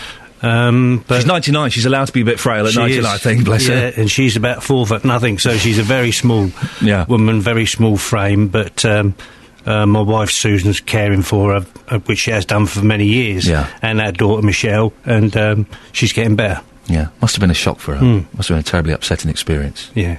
Well, we were on holiday when it happened, you see, so we got the information over when we phoned home. We didn't realise that she'd had to wait this long for an ambulance. They didn't tell us that until we got back. So talk us through what happened. It was 11 o'clock at night, is that right? No, it was 11 o'clock in the morning. 11 in the morning, sorry. Her son, who was looking after her while we were away, had just left her, and it appears that she needed the toilet, and she tried to walk from the bedroom to the toilet, and she obviously got in the toilet, in the bathroom, and at some stage she fell, and she was wedged between the bath and the basin with her arm twisted underneath her, and she couldn't move, but she did manage to press the emergency button. She had one of those little alarms around her neck or something? Around her wrist, I think it is. Yep. And the carer came up and found her. The carer did a 999 call, and that's how, when it all started. My wife spoke to the carer yesterday, and she said that she actually told the ambulance people that she was in pain, she was conscious, and she says that the person that was taking the call must have heard her screaming out, "Help me, help me." Really? What they're saying is that they weren't told that she was injured, you see. Well, I've got a statement. Let me just read this very quickly. We've got a statement from the East of England Ambulance Service, and you can respond to this. It said they got a call at 4 minutes past 11 in the morning. The call was graded a green 4, which means it requires a response within 60 minutes. When asked why it took over 3 hours, the spokesman said, during the call, our control room clinician spoke directly with the patient's district nurse, who said the patient had fallen, there were no injuries, the patient was fully conscious and breathing throughout. And you're saying that that's probably not what happened? Well, the district nurse made the second 999 call. Right. The carer did the first one and apparently told them that she was injured. The district nurse, we haven't been able to speak to yet because she hasn't been back into work. Right. I was hoping to get a call from her yesterday, but I didn't. So we're not happy with that. We don't know what was said to be 100% certain. But we're going to find out. Can you? I don't know how this works. Can you request that? Because all the calls are recorded, aren't they? They are. Can you request under the Freedom of Information Act to get those calls? Well, I think I can, and that's what I'm going to do. I've got forms to fill in that they've sent me. There's always forms to make the complaint, and that will be going in when we know all the facts. And I will ask for recordings of the 999 calls, and then we'll see what was actually said. Have you been given an explanation? What have the ambulance service said to you? Nothing. Really? Apart, I've made the complaint, and they've sent me the forms. I mean, all I know, what you know about this Green 4 thing, I've read in the Luton News. So hang on a minute. So you've read it in the paper. You've heard the statement that we've just read. They've not said anything to you? No. How does that make you feel? I thought maybe somebody would have got back to us, but all they do is send you the forms. Yeah. Yeah, but I mean, this sort of thing, it can't be allowed. I've heard of a 90-year-old man in the East Anglian region who's got the case taken up by his MP who waited 3 hours for an ambulance. You see, so this is not a one-off. And you can't let old people be lying around like that. I'm surprised she got through this, to be honest with you. You really think that she could have died as a result of this? Well, yeah, she had a heart attack as well. She should be dead, shouldn't she? 99 years old. When you know, 3 hours on the floor. I'll be honest, she sounds like a tough old soul. She's a very tough lady. She brought up 4 kids. Her husband died very young. She cared for her mother as well. And she's had it really tough. Yeah. Like I say, she's only 4 foot nothing. Weighs about as much as a fag packet, you know. There will be some people saying, well, why didn't the carer pick her up if she's so tiny? They're not allowed to, health and safety, are they? They have to have hoists and all these kind of stuff. Yeah. No one is allowed to lift anybody up anymore. Even the district nurse isn't allowed to do that. And also, it sounds like if she'd broken bones, it's best that she probably wasn't moved. Absolutely, yeah. The district nurse did put a pillow under her head and put a blanket over her to make as much comfortable as possible. Yeah. But they couldn't do anything. But, you know, you can't be expecting people, even anybody, to wait over 3 hours for an ambulance. That's just not on, is it? David, listen, send our love to Gladys. You know, let us know how she gets on. I'm sure, you know, she sounds like a tough old so-and-so. Yeah, well, with the care that my wife and daughter give her, she'll pull through, and hopefully she'll get to be 100 in February. Is that her birthday in February? Yeah, I'm February. sure she will. Do you still get a telegram from the Queen? Yeah, you have to apply for it. Oh, do you? Yeah. You have to go to a website, fill in more forms, I'm guessing. I don't know quite how it goes. My wife's sorting out. She's sorting out. Yeah. David, listen, do send her our best, and thanks very much for coming in. Okay. That's David Jackson. 08459 455 555. Give us your stories on your dealings with the emergency services, good and bad. Listen, I don't want to knock them. As I say, whenever I've called the ambulance, they've always turned up within minutes. But it's been a long time since I've called them. 08459 455 555 is the telephone number if you want to give us a call about that. We've got some texts on alcohol. The government is talking about putting up the price of the minimum price of alcohol. Iain, that man who believes that putting up the price of units of alcohol will reduce all related incidents that excessive drinking causes is talking from his backside. Oh dear. What drinks cabinet has he raided? We have laws all over the place that don't work. This is just a way of raising more revenue for the government. Why not punish those who break the law through the misuse of alcohol by fining them heavily? It's not rocket science. Pat's a furious boozer. And people will always have money for ciggies and booze, some before food. The government should stop drinking their share of booze that we, the public, pay for.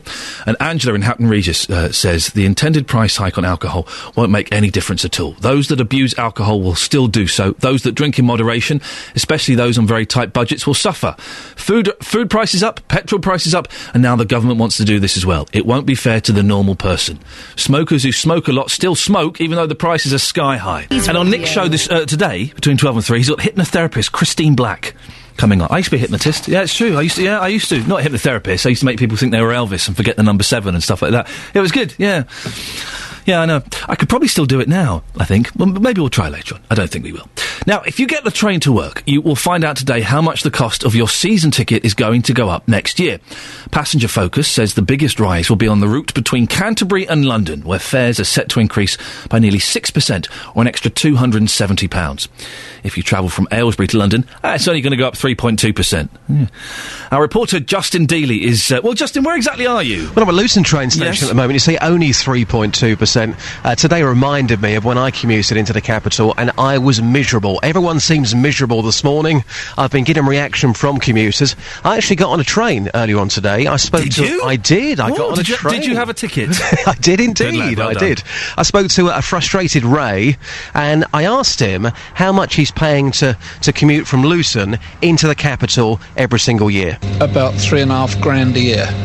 Good value for money? No. Okay. Clearly you're very angry about any sort of increase. The average we think is going to be about 4.2%. How much longer can you continue paying these rail fares? I mean, are you thinking about working locally instead of London? I have thought about it, and I will consider looking even harder as the increase comes along.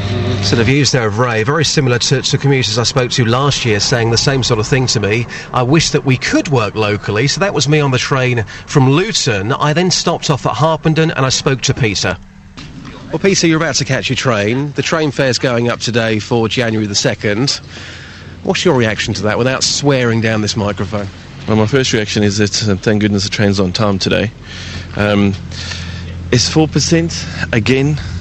It seems to be going up at the same value every year, if not, I think maybe 4% is quite low this year, I'm not sure. The average 4.2, yeah. Yeah. So I'm not very happy. It's, we keep being expected to pay more and more and more. Service stays the same. Don't understand why. Clearly you don't think you're getting good value for money. How much longer can this carry on for? I mean, are you thinking, like other people I've spoken to this morning, about getting a job locally so you don't have to pay these rail fares? We'd love to. If the work was, we'd love to get a job locally, but we all have to work in London. Not as simple as that, is it? No. Absolutely. And that accent, tell us where you're from and why you're here in Harpenden. Oh, no, I'm originally born in South Africa, but I live and work now in England. Chose Harpenden because it reminds me of the lovely countryside that I have back home. England, fantastic country, isn't it? Oh, it is lovely. Lovely stuff. Well, your train is on time. I'll let you crack on. Thank you very much indeed. Thank you. So that was Pete. He was great, wasn't he? I love the sarcasm there. Well, my first reaction is my train's on time. He was shocked by that. I spoke to another lady and I said, how would you feel about working locally? She said to me, let me be brutally honest with you. The only way that I can have a career, make a living, pay for my childcare, is to work in the city. That is the only option. Jobs around here in this area don't pay that well, which is why I have to work in London. So as frustrated as these commuters may be in, they're left with no option. They've simply got to pay the increase from January the 2nd. It does. I mean, you say things, it's only 3%. It's a lot of money. Those tickets, those annual tickets cost a fortune. Well, somebody said to me, fine, if it's 4.2%, if my boss says to me next year, your increase is 4.2%, that pays for it. But sadly, bosses right now, they're not giving out increases. We're expected all the time to keep paying more and more and more.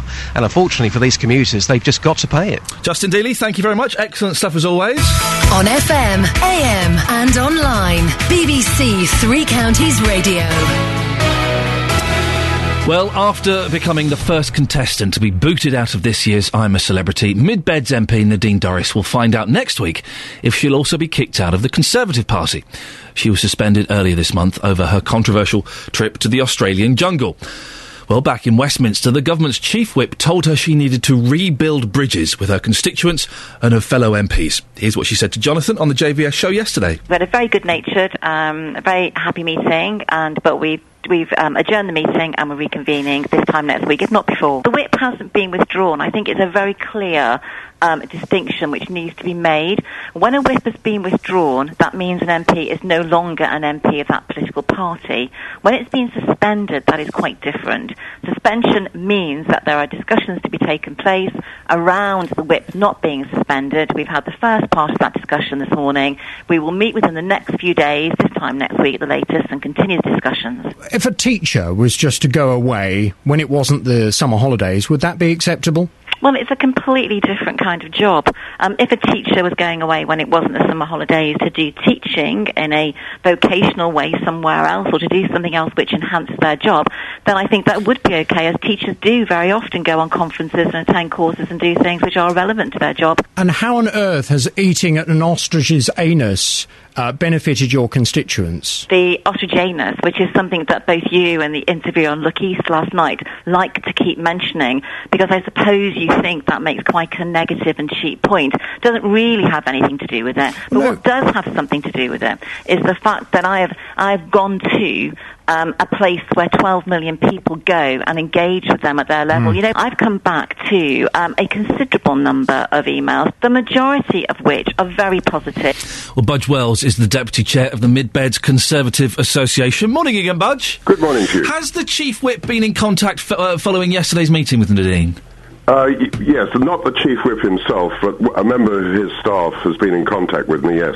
What's going on there, Budge? Because it's all a bit of a mess. We thought it was going to be sorted out yesterday. The meeting was adjourned for a week. What's happening? Well, is she in or out? At the moment, she's still suspended, and I think the explanation she gave, which you put on just now, is the correct one. So what is happening at the moment, as I'm told by the member of staff in the Chief Whip's office, is that within the fortnight they will look at what progress has been made with regard to Nadine building bridges with her party and the constituents in her constituency. And they will be looking at any improvement in that relationship as a guide to what Sir George Young does after that. So I guess they're going to ask for your input in this, aren't they, Budge, to see the local aspect? I don't see how they can do anything else but if they're going to ask, has the situation improved in the constituency? And that's something we'll have to face up to over the next couple of weeks. Because the situation is, despite what she was saying that she's had lots of positive emails, the situation is pretty bad, isn't it, in terms of the constituents' opinion of her? Well, certainly there is evidence that quite a number of people have emailed, telephoned and written in saying that they didn't approve of Nadine being in Australia. That is a fact. We have the emails and so forth in the office. However, there's also, one should bear in mind that Nadine has done a lot of good work in the constituency prior to this rumpus that's called up. She's been a good constituency MP. She's done a lot of work in the constituency that's of good value, and she's also represented opinions about matters that affect people outside the constituency. So we've got to look at the plus side as well. You're not. Are you softening slightly, Budge? Because I remember when we first spoke about this, you were furious. Yes, I mean, I was upset because we hadn't been told that she was going to Australia, and a few days after she'd arrived there, I went to our constituency office in Shefford to be faced with 3 tripods with 3 television cameras sitting on top of them, and I turned around and looked at them and rather, I suppose, in a strange way, said, what on earth are you doing here? And they looked at me as if, good God, don't you know? And, that was something I felt we didn't need to face up to. What does she need to do to build bridges? I think she needs to reassure, from the constituency point of view, she needs to reassure the constituents that she's wholly committed to being the MP for Mid-Bedfordshire, that she has the interests of the constituents at heart and will represent them in Parliament. And that's really what any MP should be doing anyway. You're in a bit of a no-win situation, aren't you, Budge? Because if she stays, it brings British politics down to a very base level. It kind of makes a mockery of the political process. If she goes, Whitehall have, to a degree, delegated the decision potentially onto you, haven't they? Well, it's not me personally. I mean, what will happen is that we will have a meeting of our constituency executive very soon, next week, and we've invited Nadine to attend that meeting so we can have a full and frank discussion about all the events that have surrounded the last 3 weeks. And as a result of that, I hope we'll come out with some positive views about how we move forward and get away from this distraction and move on to the more important things that the constituency and Parliament in Westminster have to face up to. She told JVS yesterday she had 700 emails, many of which were positive. You've had complaints. How do you think Mid-Bed feels about her now? Well, I don't want to give an impression of what the whole of Mid-Beds or any one part of it thinks. What I want to do is to say that I did say to Nadine when I spoke to her a couple of days ago that I didn't think what she had done was the best thing in the world. I didn't think it enhanced her as an MP or as a person. But that was my personal view. The view that matters is not my personal view, but the view of the executive and the constituency. Budge, always lovely to talk to you, and no doubt we will speak to you again in the near future. Thank you very much indeed. Right, it's Budge Wells there. It sounds like he's softening slightly, doesn't it? So I'm just reading a very rude tweet that's been said. I can't read that out on the radio, for goodness sakes. Right, more coming up. BBC Three Counties Radio, first for news. Nice one, Catherine. Thanks.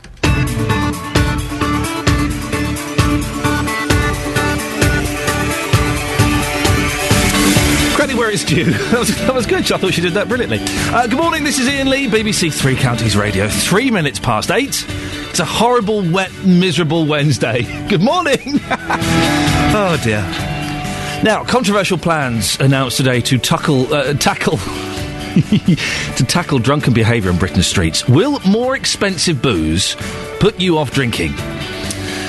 And don't use your car if a journey is only going to take 15 or 20 minutes. Walk or get on your bike instead. That's what we're being told. Would you welcome more cyclists on the roads of Beds, Herts and Bucks? And do you have a nightmare getting to sleep? I do at the moment. Oh, I'm sleeping terribly at the moment. We'll find out why it's become such a problem for one man from Flitwick. He's been diagnosed with a broken body clock. I've got that. I think I've got that. Yeah, I think so. Hope it's not too serious, because I don't want to make light of what could be a serious issue. 08459 455 555 is the telephone number if you want to give us a call. BBC Three Counties Radio. A broken body clock. Suddenly it makes sense. Well, it looks like you're going to have to pay more for alcohol in the future. The government is expected to announce a minimum retail price for booze. It's hoped the increase will significantly reduce alcohol consumption and the problems associated with binge drinking. Health experts have favoured a price of 50 pence per unit, but David Cameron has indicated the government might prefer 40 pence. That means you'd pay a minimum of £4.40 for a bottle of wine and £1.12 for a can of beer or cider. Tom Smith is from Alcohol Concern and joins me now. Morning, Tom. Good morning, Ian. Well, what's likely to be announced today, then? Well, today the government's likely to announce a consultation on a range of issues, one of which is the introduction of a minimum unit price for alcohol. So that would be a kind of a price at which alcohol per unit couldn't be sold less than. It's not really going to stop problem drinking, though, is it? No, you're quite right. It won't stop problem drinking. If someone is a dependent drinker or has a problem with alcohol, they probably will find alcohol one way or the other, and they really need to seek support or treatment. This measure is targeted at reducing the attractiveness of cheap, strong alcohol like white cider that has very little to do with apples, or super strength lagers, drinks predominantly and traditionally drunk by young people and heavy drinkers. I'm trying to work out how much of a difference it would make. Listen, I haven't drunk for a long time, but I'm looking back to when I was a teenager. If I'd have wanted to get alcohol, I would have done, whatever the cost. It's not a significant enough increase, it would appear to me, that it's actually going to solve any problems. It seems a bit wishy-washy, perhaps. Well, we've been campaigning for a 50p minimum unit price, and there's a whole range of international evidence that shows that alcohol consumption is linked to affordability. And the bottom line is that alcohol is 45% cheaper today than it was in 1980. And the research undertaken in the UK by the University of Sheffield shows that a minimum unit price of 45p, 40p for that matter, or 50p as we've been advocating, will save thousands of lives. It will prevent tens of thousands of crimes and actually save us, the taxpayer, billions of pounds. What's the evidence that it will save lives? Because the great number of people, just under 9,000 last year, died from alcohol. And where's the evidence that by putting up the cost, that will actually save lives? Quite right, yeah. I mean, many heavy drinkers are drinking these strong, cheap drinks like white ciders and super strength lagers. Yeah. And reducing their consumption, even by a little bit, reduces the harms and therefore reduces their rate of attendance and admission at hospital and mortality. What's the government definition of binge drinking? Is it really 3 pints? It's twice the recommended guidelines for, and it varies for women and men. So it's twice. The recommended limit for women is 2 to 3 units. For men, it's 3 to 4. So it's twice that amount. What's that in real terms? 3 pints? Well, it's about depends how strong your lager is, but between 3 or 4 pints. Because I've got a friend on Twitter who's just tweeted, "That's just drinking. 3 pints isn't binge drinking, is it?" Well, I mean, it's a term that's used to define kind of drinking excessively. Okay, Tom, listen, we have to leave it there. Thank you very much. Tom Smith from Alcohol Concern. Joined now by the Chief Executive of the British Liver Trust. That's Andrew Langford. Good morning, Andrew. Good morning, Ian. Is 40 pence enough? No, it's nowhere near enough. And 50 pence will make some impact and will save some lives. But as Tom has just said, that really is for people that are really drinking the nasty, very nasty alcohol, such as ciders and luck. I wonder, will a 40 pence or a 50 pence save any lives? Because if someone does have an alcohol problem, and I do have friends, or I do know people that have got alcohol problems, they will find any ways and means to get their booze. It doesn't matter what they do, you know. It's not going to stop those people drinking, is it? It may stop some of them drinking as much as they do, but most importantly, it will start to affect how we all drink. And particularly with liver disease is now affecting all of us. And the Chief Medical Officer's report last week showed that, you know, we have a real increasing amount of liver deaths in this country, and quite a lot of those are caused by alcohol. If the health industry think it should be 50 pence, why is David Cameron ignoring that advice, or seemingly ignoring that advice, and going with just 40 pence? Well, my fear is that if Mr Cameron goes for anything less than 50 pence, that may be as a result of a lot of lobbying by the alcohol industry itself. And I think people don't realise just how influential that political lobby is. And I think Mr Cameron would be well advised to listen to the health lobby that is advocating for at least 50p. And also, it would be crazy to have a different minimum unit price in England and Wales to the minimum unit price they're suggesting in Scotland. Well, this is what I was going to say. In Scotland, it looks like the 50 pence is the minimum. And if it's in England, it's 40 pence. That doesn't seem to make any sense at all, does it? No, not at all. And you can just imagine there will be people crossing the border to buy their alcohol cheaper. There'll be a load of boozed up jocks up in Newcastle, and it would be awful. Well, that's for you to say, Ian, yes. Not me. No, don't worry, I said it, yes. Ian, just going back to what your friend has tweeted. Yes. The important thing is that that may be their drinking pattern, but one of the things that they... This was my friend Scott, who's just tweeted, we clarified that 3 pints could be considered binge drinking, and he's written, that's not binge drinking, that's just drinking.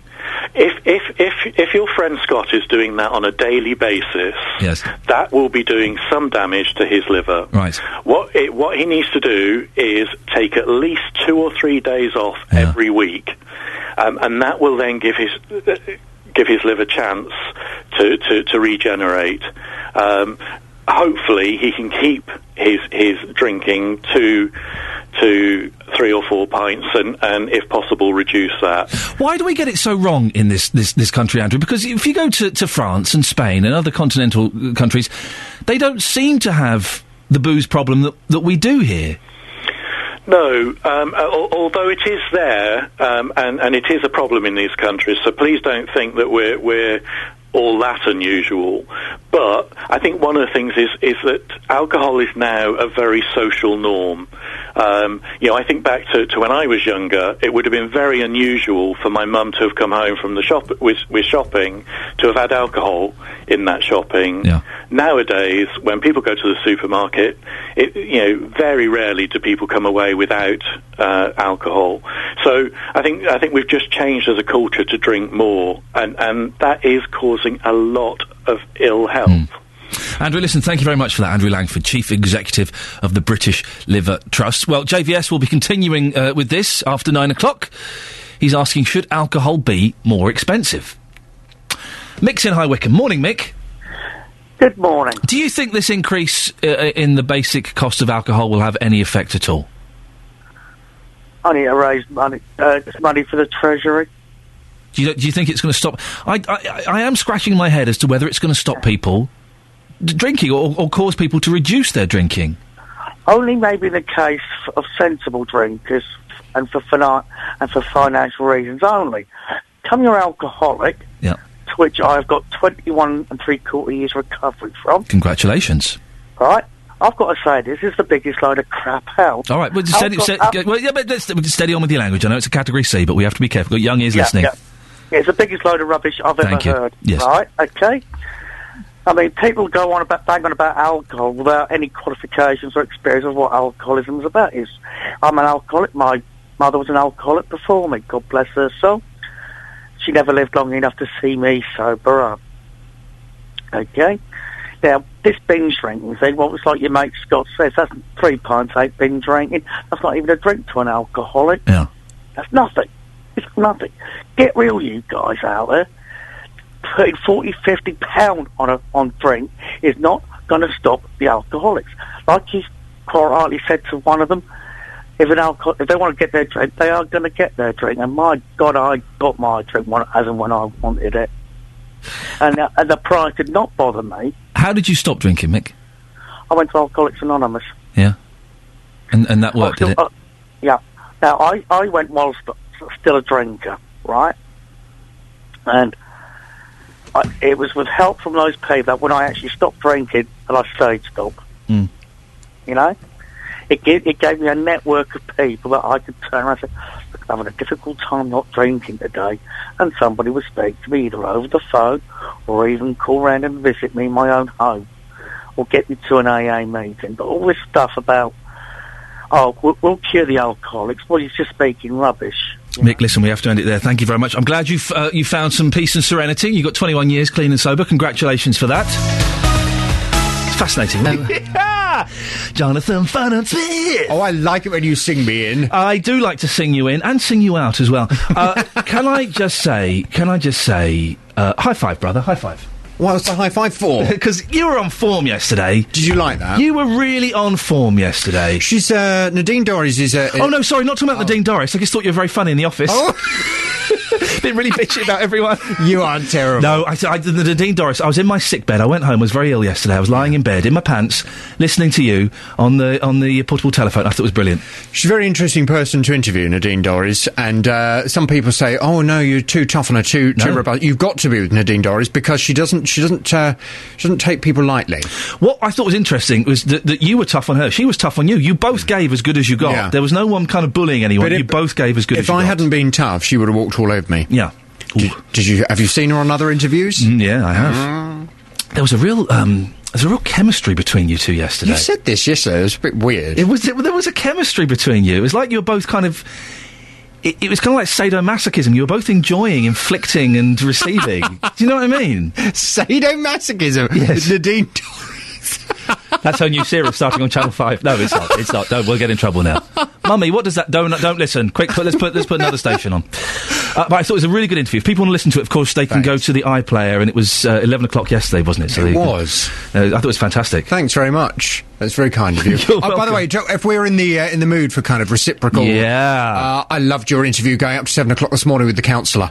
About that disabled parking space. That was good. She wouldn't talk like a human being. No. Talk to me like a human being. Well, we're investigating talk to me like a woman, and I'm talking to a man. I liked it. If anybody missed it, go back on the iPlayer this morning. Thanks very much. And listen going up to 7 o'clock. In fact, don't listen to him speaking to Dean Dorries. Listen to me just listen to that. You're right, actually. Yes, no, mine was better. It was my It's funny, when she went, and we went to the news, I went on the faders. Yeah, Jonathan may have had Nadine Dorries, but I taught that woman a lesson. So, each to their own. What's on your show this morning, Jonathan? Going up, well, we're continuing this alcohol discussion. It's a subject very close to my heart. I know it is. You do like a booze. I'm asking, should alcohol be more expensive? As you've been discussing, the government is starting a consultation on setting a minimum price for each unit of alcohol. Reports suggest it could be set at 45 pence, which would increase the cost of a £2.99 bottle of wine to £4.05. There could also be bans on some supermarket deals as part of an effort to curb binge drinking. I have to be honest, I'm a bit concerned about this. I have, don't get me wrong, I mean, I like a nice bottle of wine, but my everyday wine is $3.99 from a well-known supermarket. Right. So theoretically, my $3.99 wine will probably go up, won't it? Yeah. Have you worked out how much? No, but it's going to go up. It will go up, yes. Yes. Well, why should I have to pay more? I'm not going around smashing up bus shelters and vomiting in bank doorways. Why should I have to pay more for a couple of glasses of Merlot of an evening? I think it's outrageous. But perhaps I'm wrong. Perhaps I should be looking at the bigger picture that this country has and the bigger alcohol problem. Yeah. Perhaps alcohol needs to be more expensive. Frankly, at the moment, it's just too blooming cheap. Yeah. From 9 this morning, 08459 455 555. Should alcohol be more expensive? Can I give you a tip? What's that? Before you come out for work, get your mum just to go over your jumper with a bit of sellotape. There's these bits of fluff all over it. Seriously, get some mum. Can you get a bit of sellotape? Just be fluffy. It's covered. I'm like a crazy old cat lady. I'll be having newspaper on my window soon. Thank you, Jonathan. See you later on. I'm taking this chair. Good. Okay. You are going to take the chair, aren't you? Yeah. Can you do it quietly? I tell you what, I'll come in during the middle of your show. Right. I'm going to send Nick Coffer down with stink bombs for the 11:20. Unbelievable. Jonathan Bernard-Smith on at 9 o'clock, where the radio really does become quite amateur. Now, you shouldn't use your car if your journey could be done in 15 or 20 minutes on foot or by bike. That's according to the health body, the National Institute for Clinical Excellence. Research done by NICE shows that only 61% of men and 71% of women do some form of daily exercise.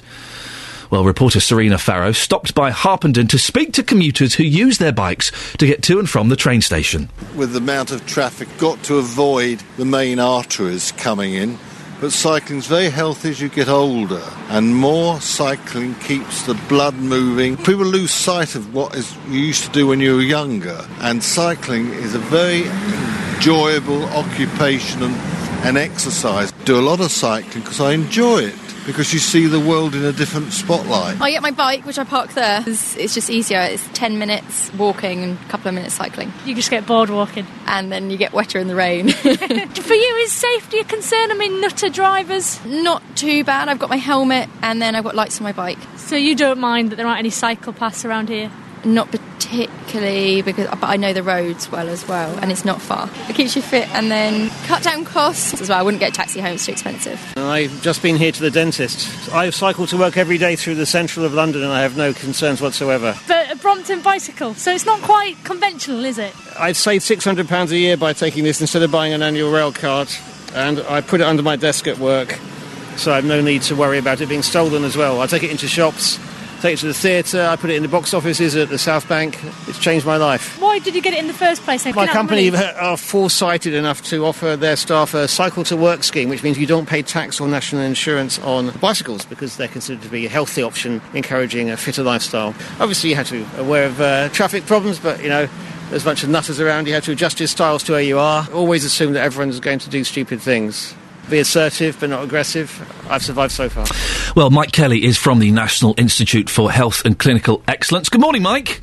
Good morning. Why do you want people to walk and cycle more? Because we are experiencing what some have called an epidemic of inactivity.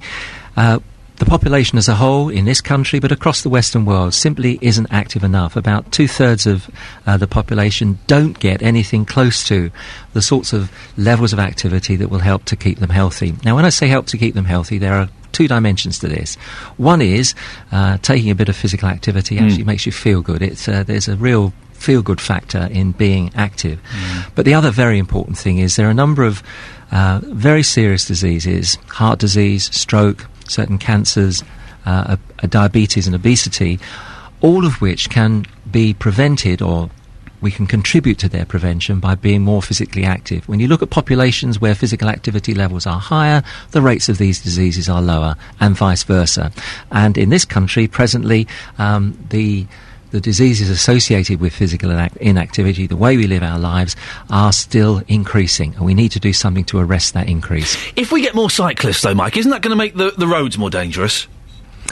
Well, the argument and the evidence suggests that where you have larger numbers of cyclists, there is a safety in numbers dimension. That is to say that other road users change their behaviour to be more safe in the presence of the larger number of cyclists. Now, this sort of evidence comes from countries like Denmark and the Netherlands, where rates of cycling are much, much higher than here. So, Yes, there's sometimes, we do read a lot in the media about risks to cyclists, and your last interview, the person was talking about, the cyclist there was talking about some of the things that he has to do. But in general terms, for each mile we cycle, the dangers are far, far lower than the benefits that accrue to us individually and as a population. Do you cycle, Mike? I don't actually. Oh, Mike! But I do a lot of walking. I should tell you that. I walk to work every morning when I get off the train across London, and I derive great benefits from it. I like walking, and I do walk a lot of places, but cycling, you get sweaty. You can't cycle in a suit, can you? Well, actually, that's quite an interesting point, because when you compare the Netherlands and Denmark, what you see there is people do cycle in their ordinary clothes because they cycle at a rather more sedate pace than we see here. But of course, in order to help people who want to... they don't mind being sweaty, the Dutch, do they?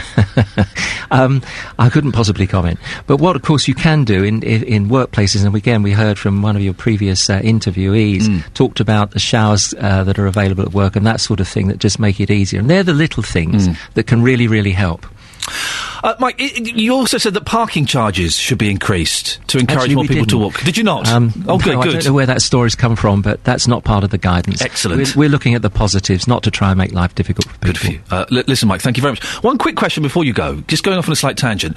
You know NICE, the National Institute for Health and Clinical Excellence, did they come up with the word nice and work backwards? The original name was the National Institute for Clinical Excellence when it was established in 1999, when its remit was entirely clinical matters. When it extended in 2005 to take on public health, the word health was inserted, but we kept the acronym NICE. And I'm always curious as to how these acronyms start. So did you have NICE and go, right, let's try and find some words that fit this, or was it just a happy coincidence that the National Institute... it was a happy coincidence. There we go. Thanks. So, sorry about that. It's always fascinating, Mike. Thank you very much indeed. Mike Kelly from NICE. It was a happy coincidence. We've answered that question for you. Darryl is in Hazelmere. Morning, Darryl. Good morning. Are you a cyclist? No, I've done a bit of cycling, but I'm a car driver at the moment because of the job I do. Yeah, go on. What do you think? Would you like to see more cyclists on the roads? Only if they obey the rules. You know, as a motorist, you always hear the radio adverts and the TV adverts saying, think once, think twice, think bike, and that applies to motorbikes and cyclists alike. But they don't seem to obey the rules themselves. You know, the amount of times they go through red lights at traffic lights thinking, you know, that's okay, they're only a bike. And it's not really. You know, we have to obey the rules. We pay car tax. So I don't see why they shouldn't have to obey the rules a bit more. But is that not just car jealousy, Darryl? Because, listen, we've all watched longingly as a cyclist jumps through red lights thinking, oh, I wish I could do that in my car. Not really, no, because when I drive a lot around in London because of my job, and you see old people going across the zebra crossings, and they have to dodge cyclists. You know, It's bad enough when you're walking down the road and you have to dodge mobility scooters, but when you're trying to cross a road and you have to dodge cyclists as well, it's not much fun, is it? Darryl, listen, thank you very much indeed. Yes, I've had cyclists shout at me because I've dared to cross the road when the traffic lights are red, and they've decided they want to sail straight through. Proper abuse. Hand gestures as well, offensive yeah, that one. No, not that one. That one, yeah, I know. Deary me. Text 81333. Start your message with 3CR. Text charged at the standard network rate. This is BBC Three Counties Radio. Morning. Lots coming up in the last half hour of the show. As always, you can have your say, including... rail fares are going to go up. Yeah, I know. We'll talk about that in a second. And if you're anything like me, you might have problems getting to sleep. Well, it's got so bad for a man from Flitwick, he's been diagnosed with a broken body clock. He's featured in a BBC programme tonight. I've got a preview of that before 9 o'clock, so do keep listening. Now, if you get the train to work, you will find out today how much the cost of your season ticket will go up next year. Passenger Focus says the biggest rise will be on the route between Canterbury and London, where fares are set to increase by nearly 6%, or an extra £270. If you travel from Aylesbury to London, it's only going to go up by 3.2%. Well, there's that all. Sim Harris is the managing editor of Rail News. Morning, Sim. Good morning. Why is it going up again?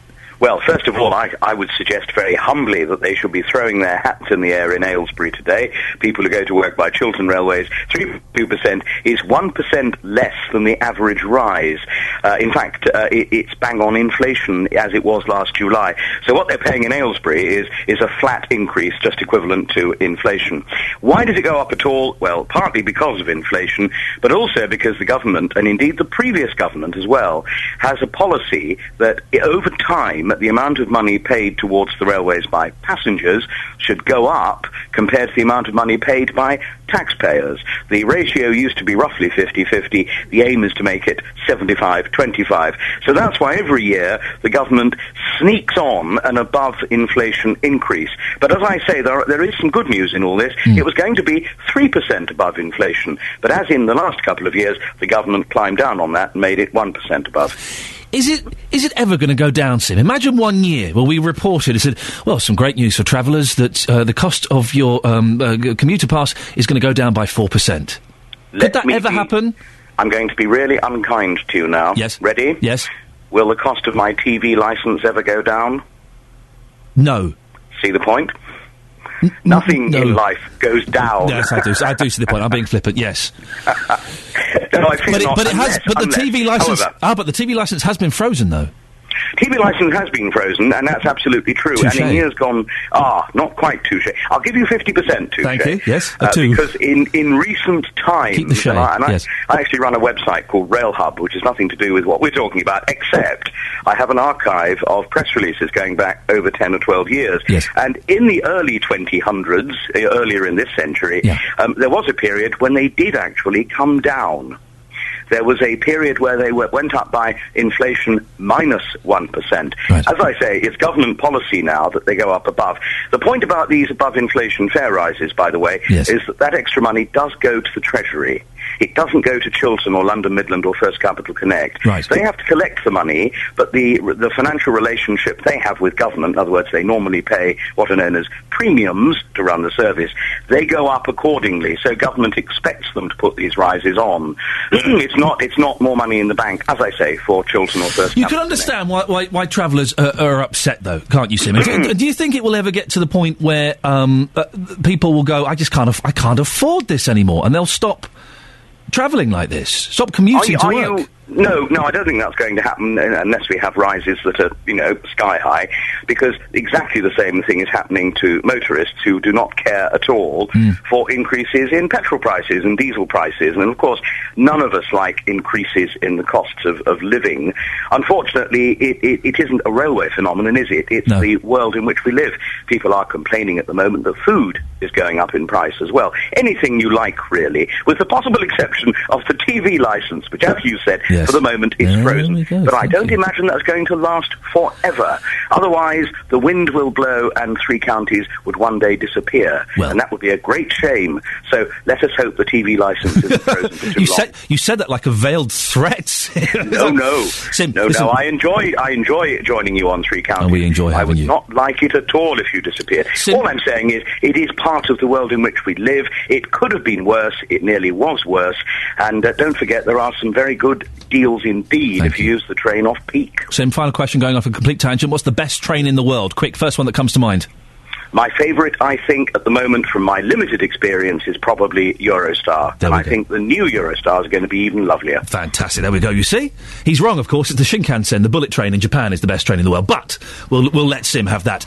Well, our train correspondent, Justin Delia, spent the morning at Luton Station. Morning, Justin. Ian, good morning. Sim, what an absolute class act he is. He's brilliant. I love Sim. I got very excited because a few weeks ago I heard Sim on Radio 4. And I was like, oh, we have him.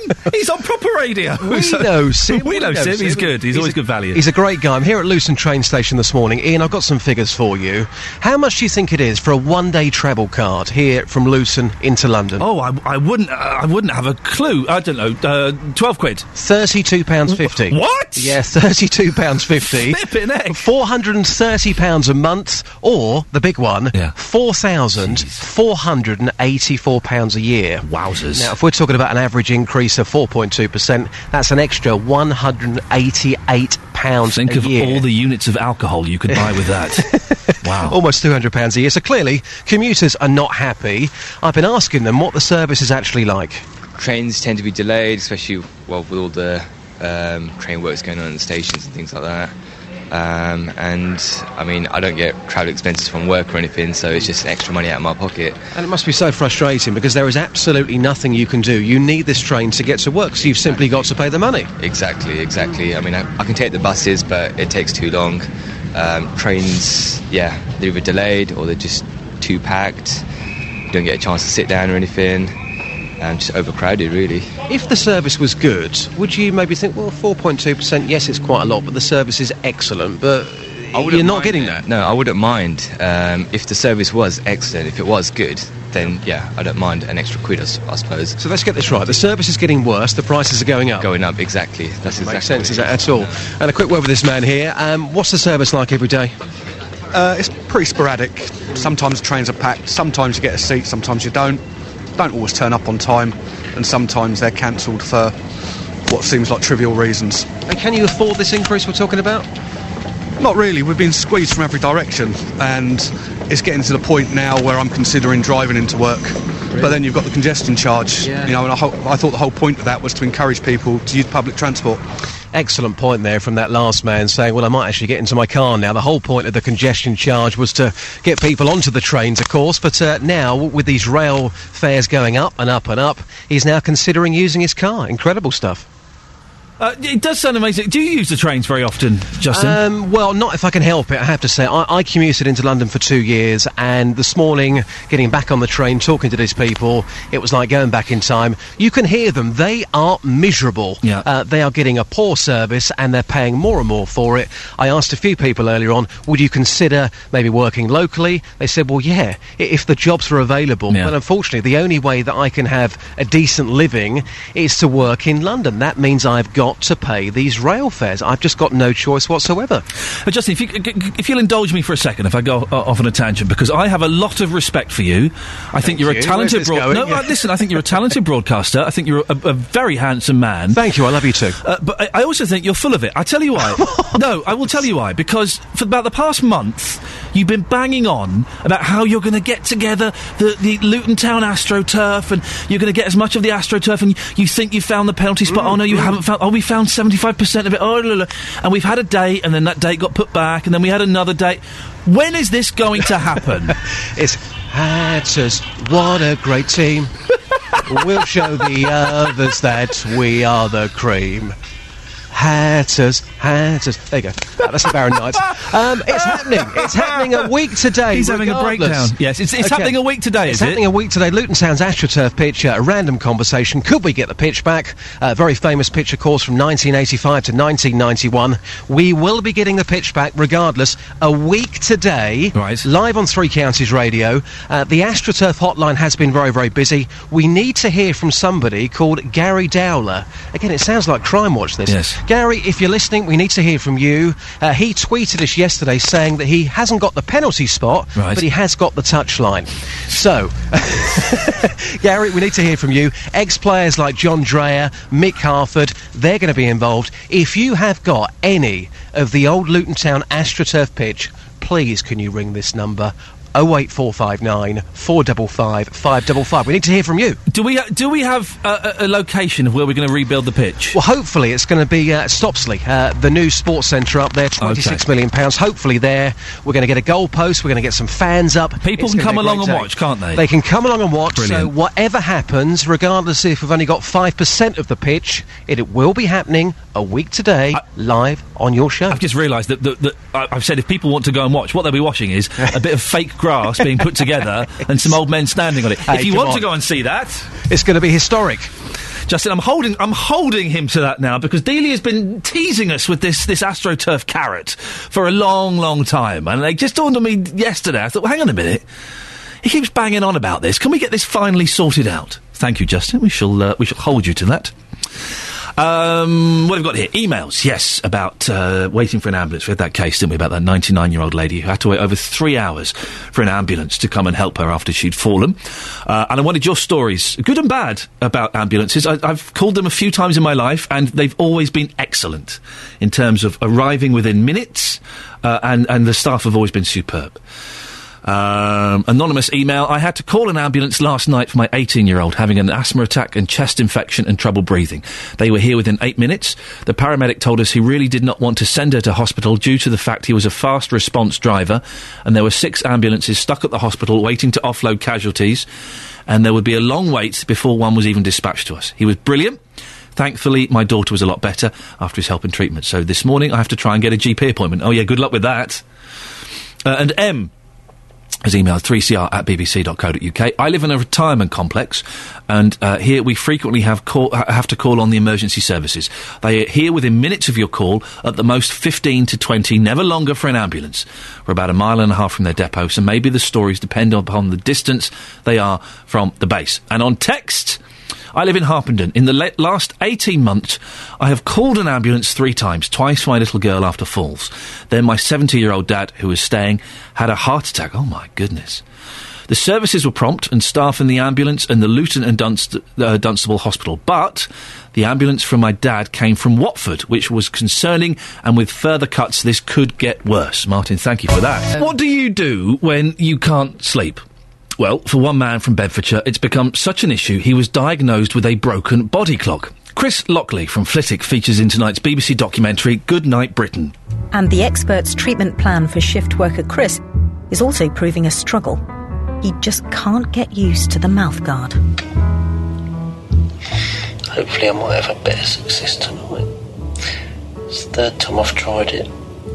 It's only lasted 45 minutes so far, because I can't breathe with it. Until he can use it, he isn't allowed back in the bedroom with Charlie.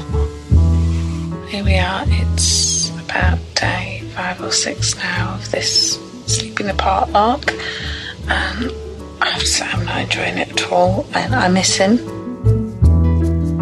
I wish he was here. The whole point of this is to try and find a way that we can sleep together more productively, and that's not happening. I'm missing him a lot. Sometimes pictures are really important, aren't they? Chris is on the line now. Good morning, Chris. Hello there, you all right? Yeah, I'm fine. I'm confused. I've not seen the programme yet. I'm looking forward to it. What on earth was happening there? What did you have in your mouth? Oh, God. I had this, it was a bit like a rugby mouth guard, but it was designed to push your lower jaw forward to stop your soft tissues at the back of your throat from falling back and making you snore. The old soft tissues at the back of the throat ploy. Chris, what was the problem? What you couldn't sleep at all, or you couldn't sleep at certain times? What was the problem? Well, the thing is, I work shifts, and they can vary quite a bit. So sometimes most of the time I do 3 a.m. shifts in the morning, and then in the same week I was doing like midday shifts as well till 9. So, and then like having a family to look after as well. It just ends up just trying to snatch sleep when you can, sort of thing. And like when you try to force yourself to get off to sleep, you just don't. And then when you're snoring as well, it's a case of like you end up feeling really knackered as well afterwards. So you had 2 problems. One was that your shifts are all over the place, so you were finding it hard to get into a good sleep pattern. And the other one was the snoring. Yeah. Was that waking you up, or was that disturbing you? No, it wasn't actually disturbing me. It was disturbing Charlie more than anyone else. Right. Yeah. She wasn't. Charlie's your partner. She wasn't happy with that. No, she wasn't. No. So when you're struggling to sleep, what did you go and see the doctor? Did you go? How do you deal with it? Well, to be honest with you, I just put up with it really. But it was Charlie who put me in touch with the BBC to actually go on the programme. So why? Charlie sounds fantastic, but also bonkers. Why would she put you in touch with the BBC, who, let's be honest, are great, but they're not health experts and not a doctor or something? Did she see an advert or something? True. Well, she saw an advert on the net, which basically said we're looking for people with sleep problems, and there's experts on hand to sort of like give advice and basically try and cure you. So. Did they do that thing where you have to go and like sleep in a laboratory and they wire you up? Yes. How could you? I see that on TV, and I just would never be able to fall asleep like that. I must admit, I'd been awake 24 hours beforehand, and I managed to get 6 hours sleep with that all attached. So, yeah, amazingly enough, I couldn't believe it. But yeah. So, what were the solutions that they came up with to help you get a good night's sleep? Well, they gave me a lamp, which they normally issue to people with seasonal affective disorder. Oh, yes. Sad people, yes. Yeah, sad people, yeah. Yes. Basically, that aims to reset your body clock by you sort of like stare into it for about half an hour. And does that work? Yeah, it does. It does actually make you feel a lot more awake, right, which is quite good. Yeah. But the best thing what they did was they gave me a really good mouth guard made by a company called Somnowell, and that improves several issues that I had. This is the top of the range Vanden Plas of mouth guards, is it? Absolutely, yeah. Rather than the horrible rubbery things they first tried me out with, yeah. They this one stops me jaw from clicking as well, so it solves an awful lot of problems, believe it or not. And you say you got family? Have you got kids or anything? Yes, I've got 2 children, Katie and Lewis, who I have a couple of days a week. How old are they? They are 10 and 8. Yeah, no wonder you're not getting any sleep. You've got a 10 and an 8-year-old. Oh, no. For goodness sakes. The funny thing was, one time I was actually asleep on the sofa downstairs, and my daughter got up and goes, "Daddy, go to sleep. You're snoring. It's waking me up." I love it. And how are things with Charlie, your partner, now? Is it a bit more peaceful between the two of you? Yes, it is. Yes, it's a hell of a lot better than what it was. I wouldn't say it's 100%, but it's definitely a hell of a lot better. Yeah. And has the snoring stopped? It stopped on my side, on both sides, but if I lie on my back, then obviously there is some snoring, but it's certainly not as loud as it used to be. So and has Charlie got full permission to flip you over onto your side? Oh, yes. I feel we're about to touch a nerve there. Listen, Chris, thank you very much indeed. Nice to talk to you. You can see Chris on TV tonight. He's on BBC One at 9 o'clock. And his quest to get a good night's sleep. I like those programmes about sleep, because it does fascinate me. I love sleep, and I don't sleep anywhere near as much as I used to.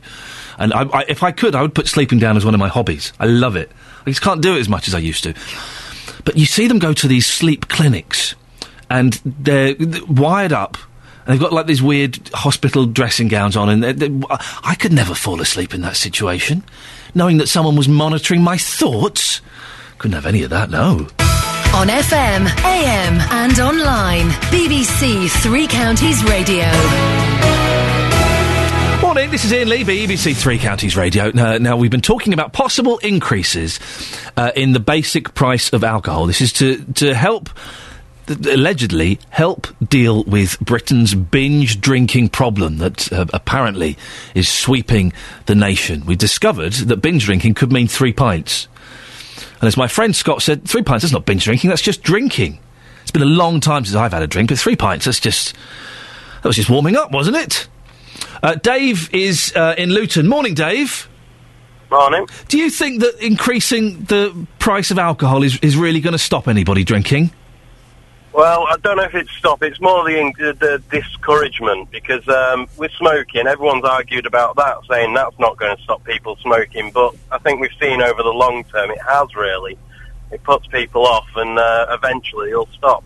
I don't think the 40 pence or 45 pence will really make a big difference to the price of alcohol, but at least it's a start, and they can ramp it up from there. I was going to say, because smoking, what's a packet of cigarettes these days? 8 quid, something like that? Oh, coming up to that, yeah. Because when I was younger, and I may have indulged a little bit in tobacco, who knows? But it was, you get a packet of cigarettes for £1.80, 2 quid. So that's a massive hike. 40 pence a unit. It's a bit. It feels not far off what it is already, is it? No, it's already not far off, is it? So it's not a massive change, but it's a start, and I think they can start ramping it up. And in the end, if it's going to the Treasury, it's more money to be spent in the NHS to fix all the problems. Is it not Dave? Is it not punishing the kind of like the sensible drinker though, who doesn't have a problem with alcohol, because they're going to be paying more, aren't they? Well, that's it. But you could also say for the smoking, the occasional smokers picking up the tab, and for the drivers, the commuters are picking up the tab for the the short jollies people go on, and we seem to be punishing everyone for everything at the minute. Dave, listen, thank you very much. David in Luton. Don't forget that Jonathan Vernon-Smith is continuing to discuss this on the big phone in at 9. He's asking, should alcohol be more expensive? Daz has texted us. By the way, my friend Scott is now furious that I've outed him. Scott tweeted me. You shouldn't have tweeted me, Scott. Saying 3 pints. That's not binge drinking. That's just drinking. And he's now upset that he's being used as a case study and been told off by a government expert. Hey, listen. Maybe you've got some questions you need to answer about yourself, Scott. Daz has texted in. Alcohol price rise. No. Why punish the majority because of the alcoholic minority? Lower the percentage of alcohol in some drinks and make less corner shops sell alcohol. You can buy it anywhere. That's part of the problem, perhaps. We're talking about cycling as well. Would you like to see more cyclists on the road? David says, don't add to the hate of cyclists, mate. We pay road tax too through council and income tax. That disc on motor vehicles is a pollution tax. Pedal cycles are clean, but... a lot of people, David, would say that you're dangerous. And another Dave says, are all cyclists called Dave? I don't believe cyclists realise how vulnerable they are and that a car takes longer to stop than a bike when they decide to pull out in front of you. Friday, while in a traffic jam, a guy in his 20s came zigzagging through the traffic on his mountain bike, using the cars as his course instead of just riding straight up the cycle lane. But if he was hit, it would be the car's fault. As a car driver, I have to take a test to show I'm able to drive and use the roads. Why don't cyclists? Dave, it's an interesting point. Thank you everyone who took part in today's show. It's always good to get your emails and your phone calls, even if we don't agree. It's nice to have a little Barney from time to time, isn't it? It's nice to have a little argument. It kind of wakes you up, makes you feel full of life. I like that. I'm going to have an argument now with a member of staff. I don't know who yet, but someone is going to feel my wrath. Stay tuned. Jonathan's up next. Ta-ta. Getting beds, hearts and bugs talking. This is BBC Three Counties Radio. Thankfully, I'm on air, so it won't be me. Thank you, Iain.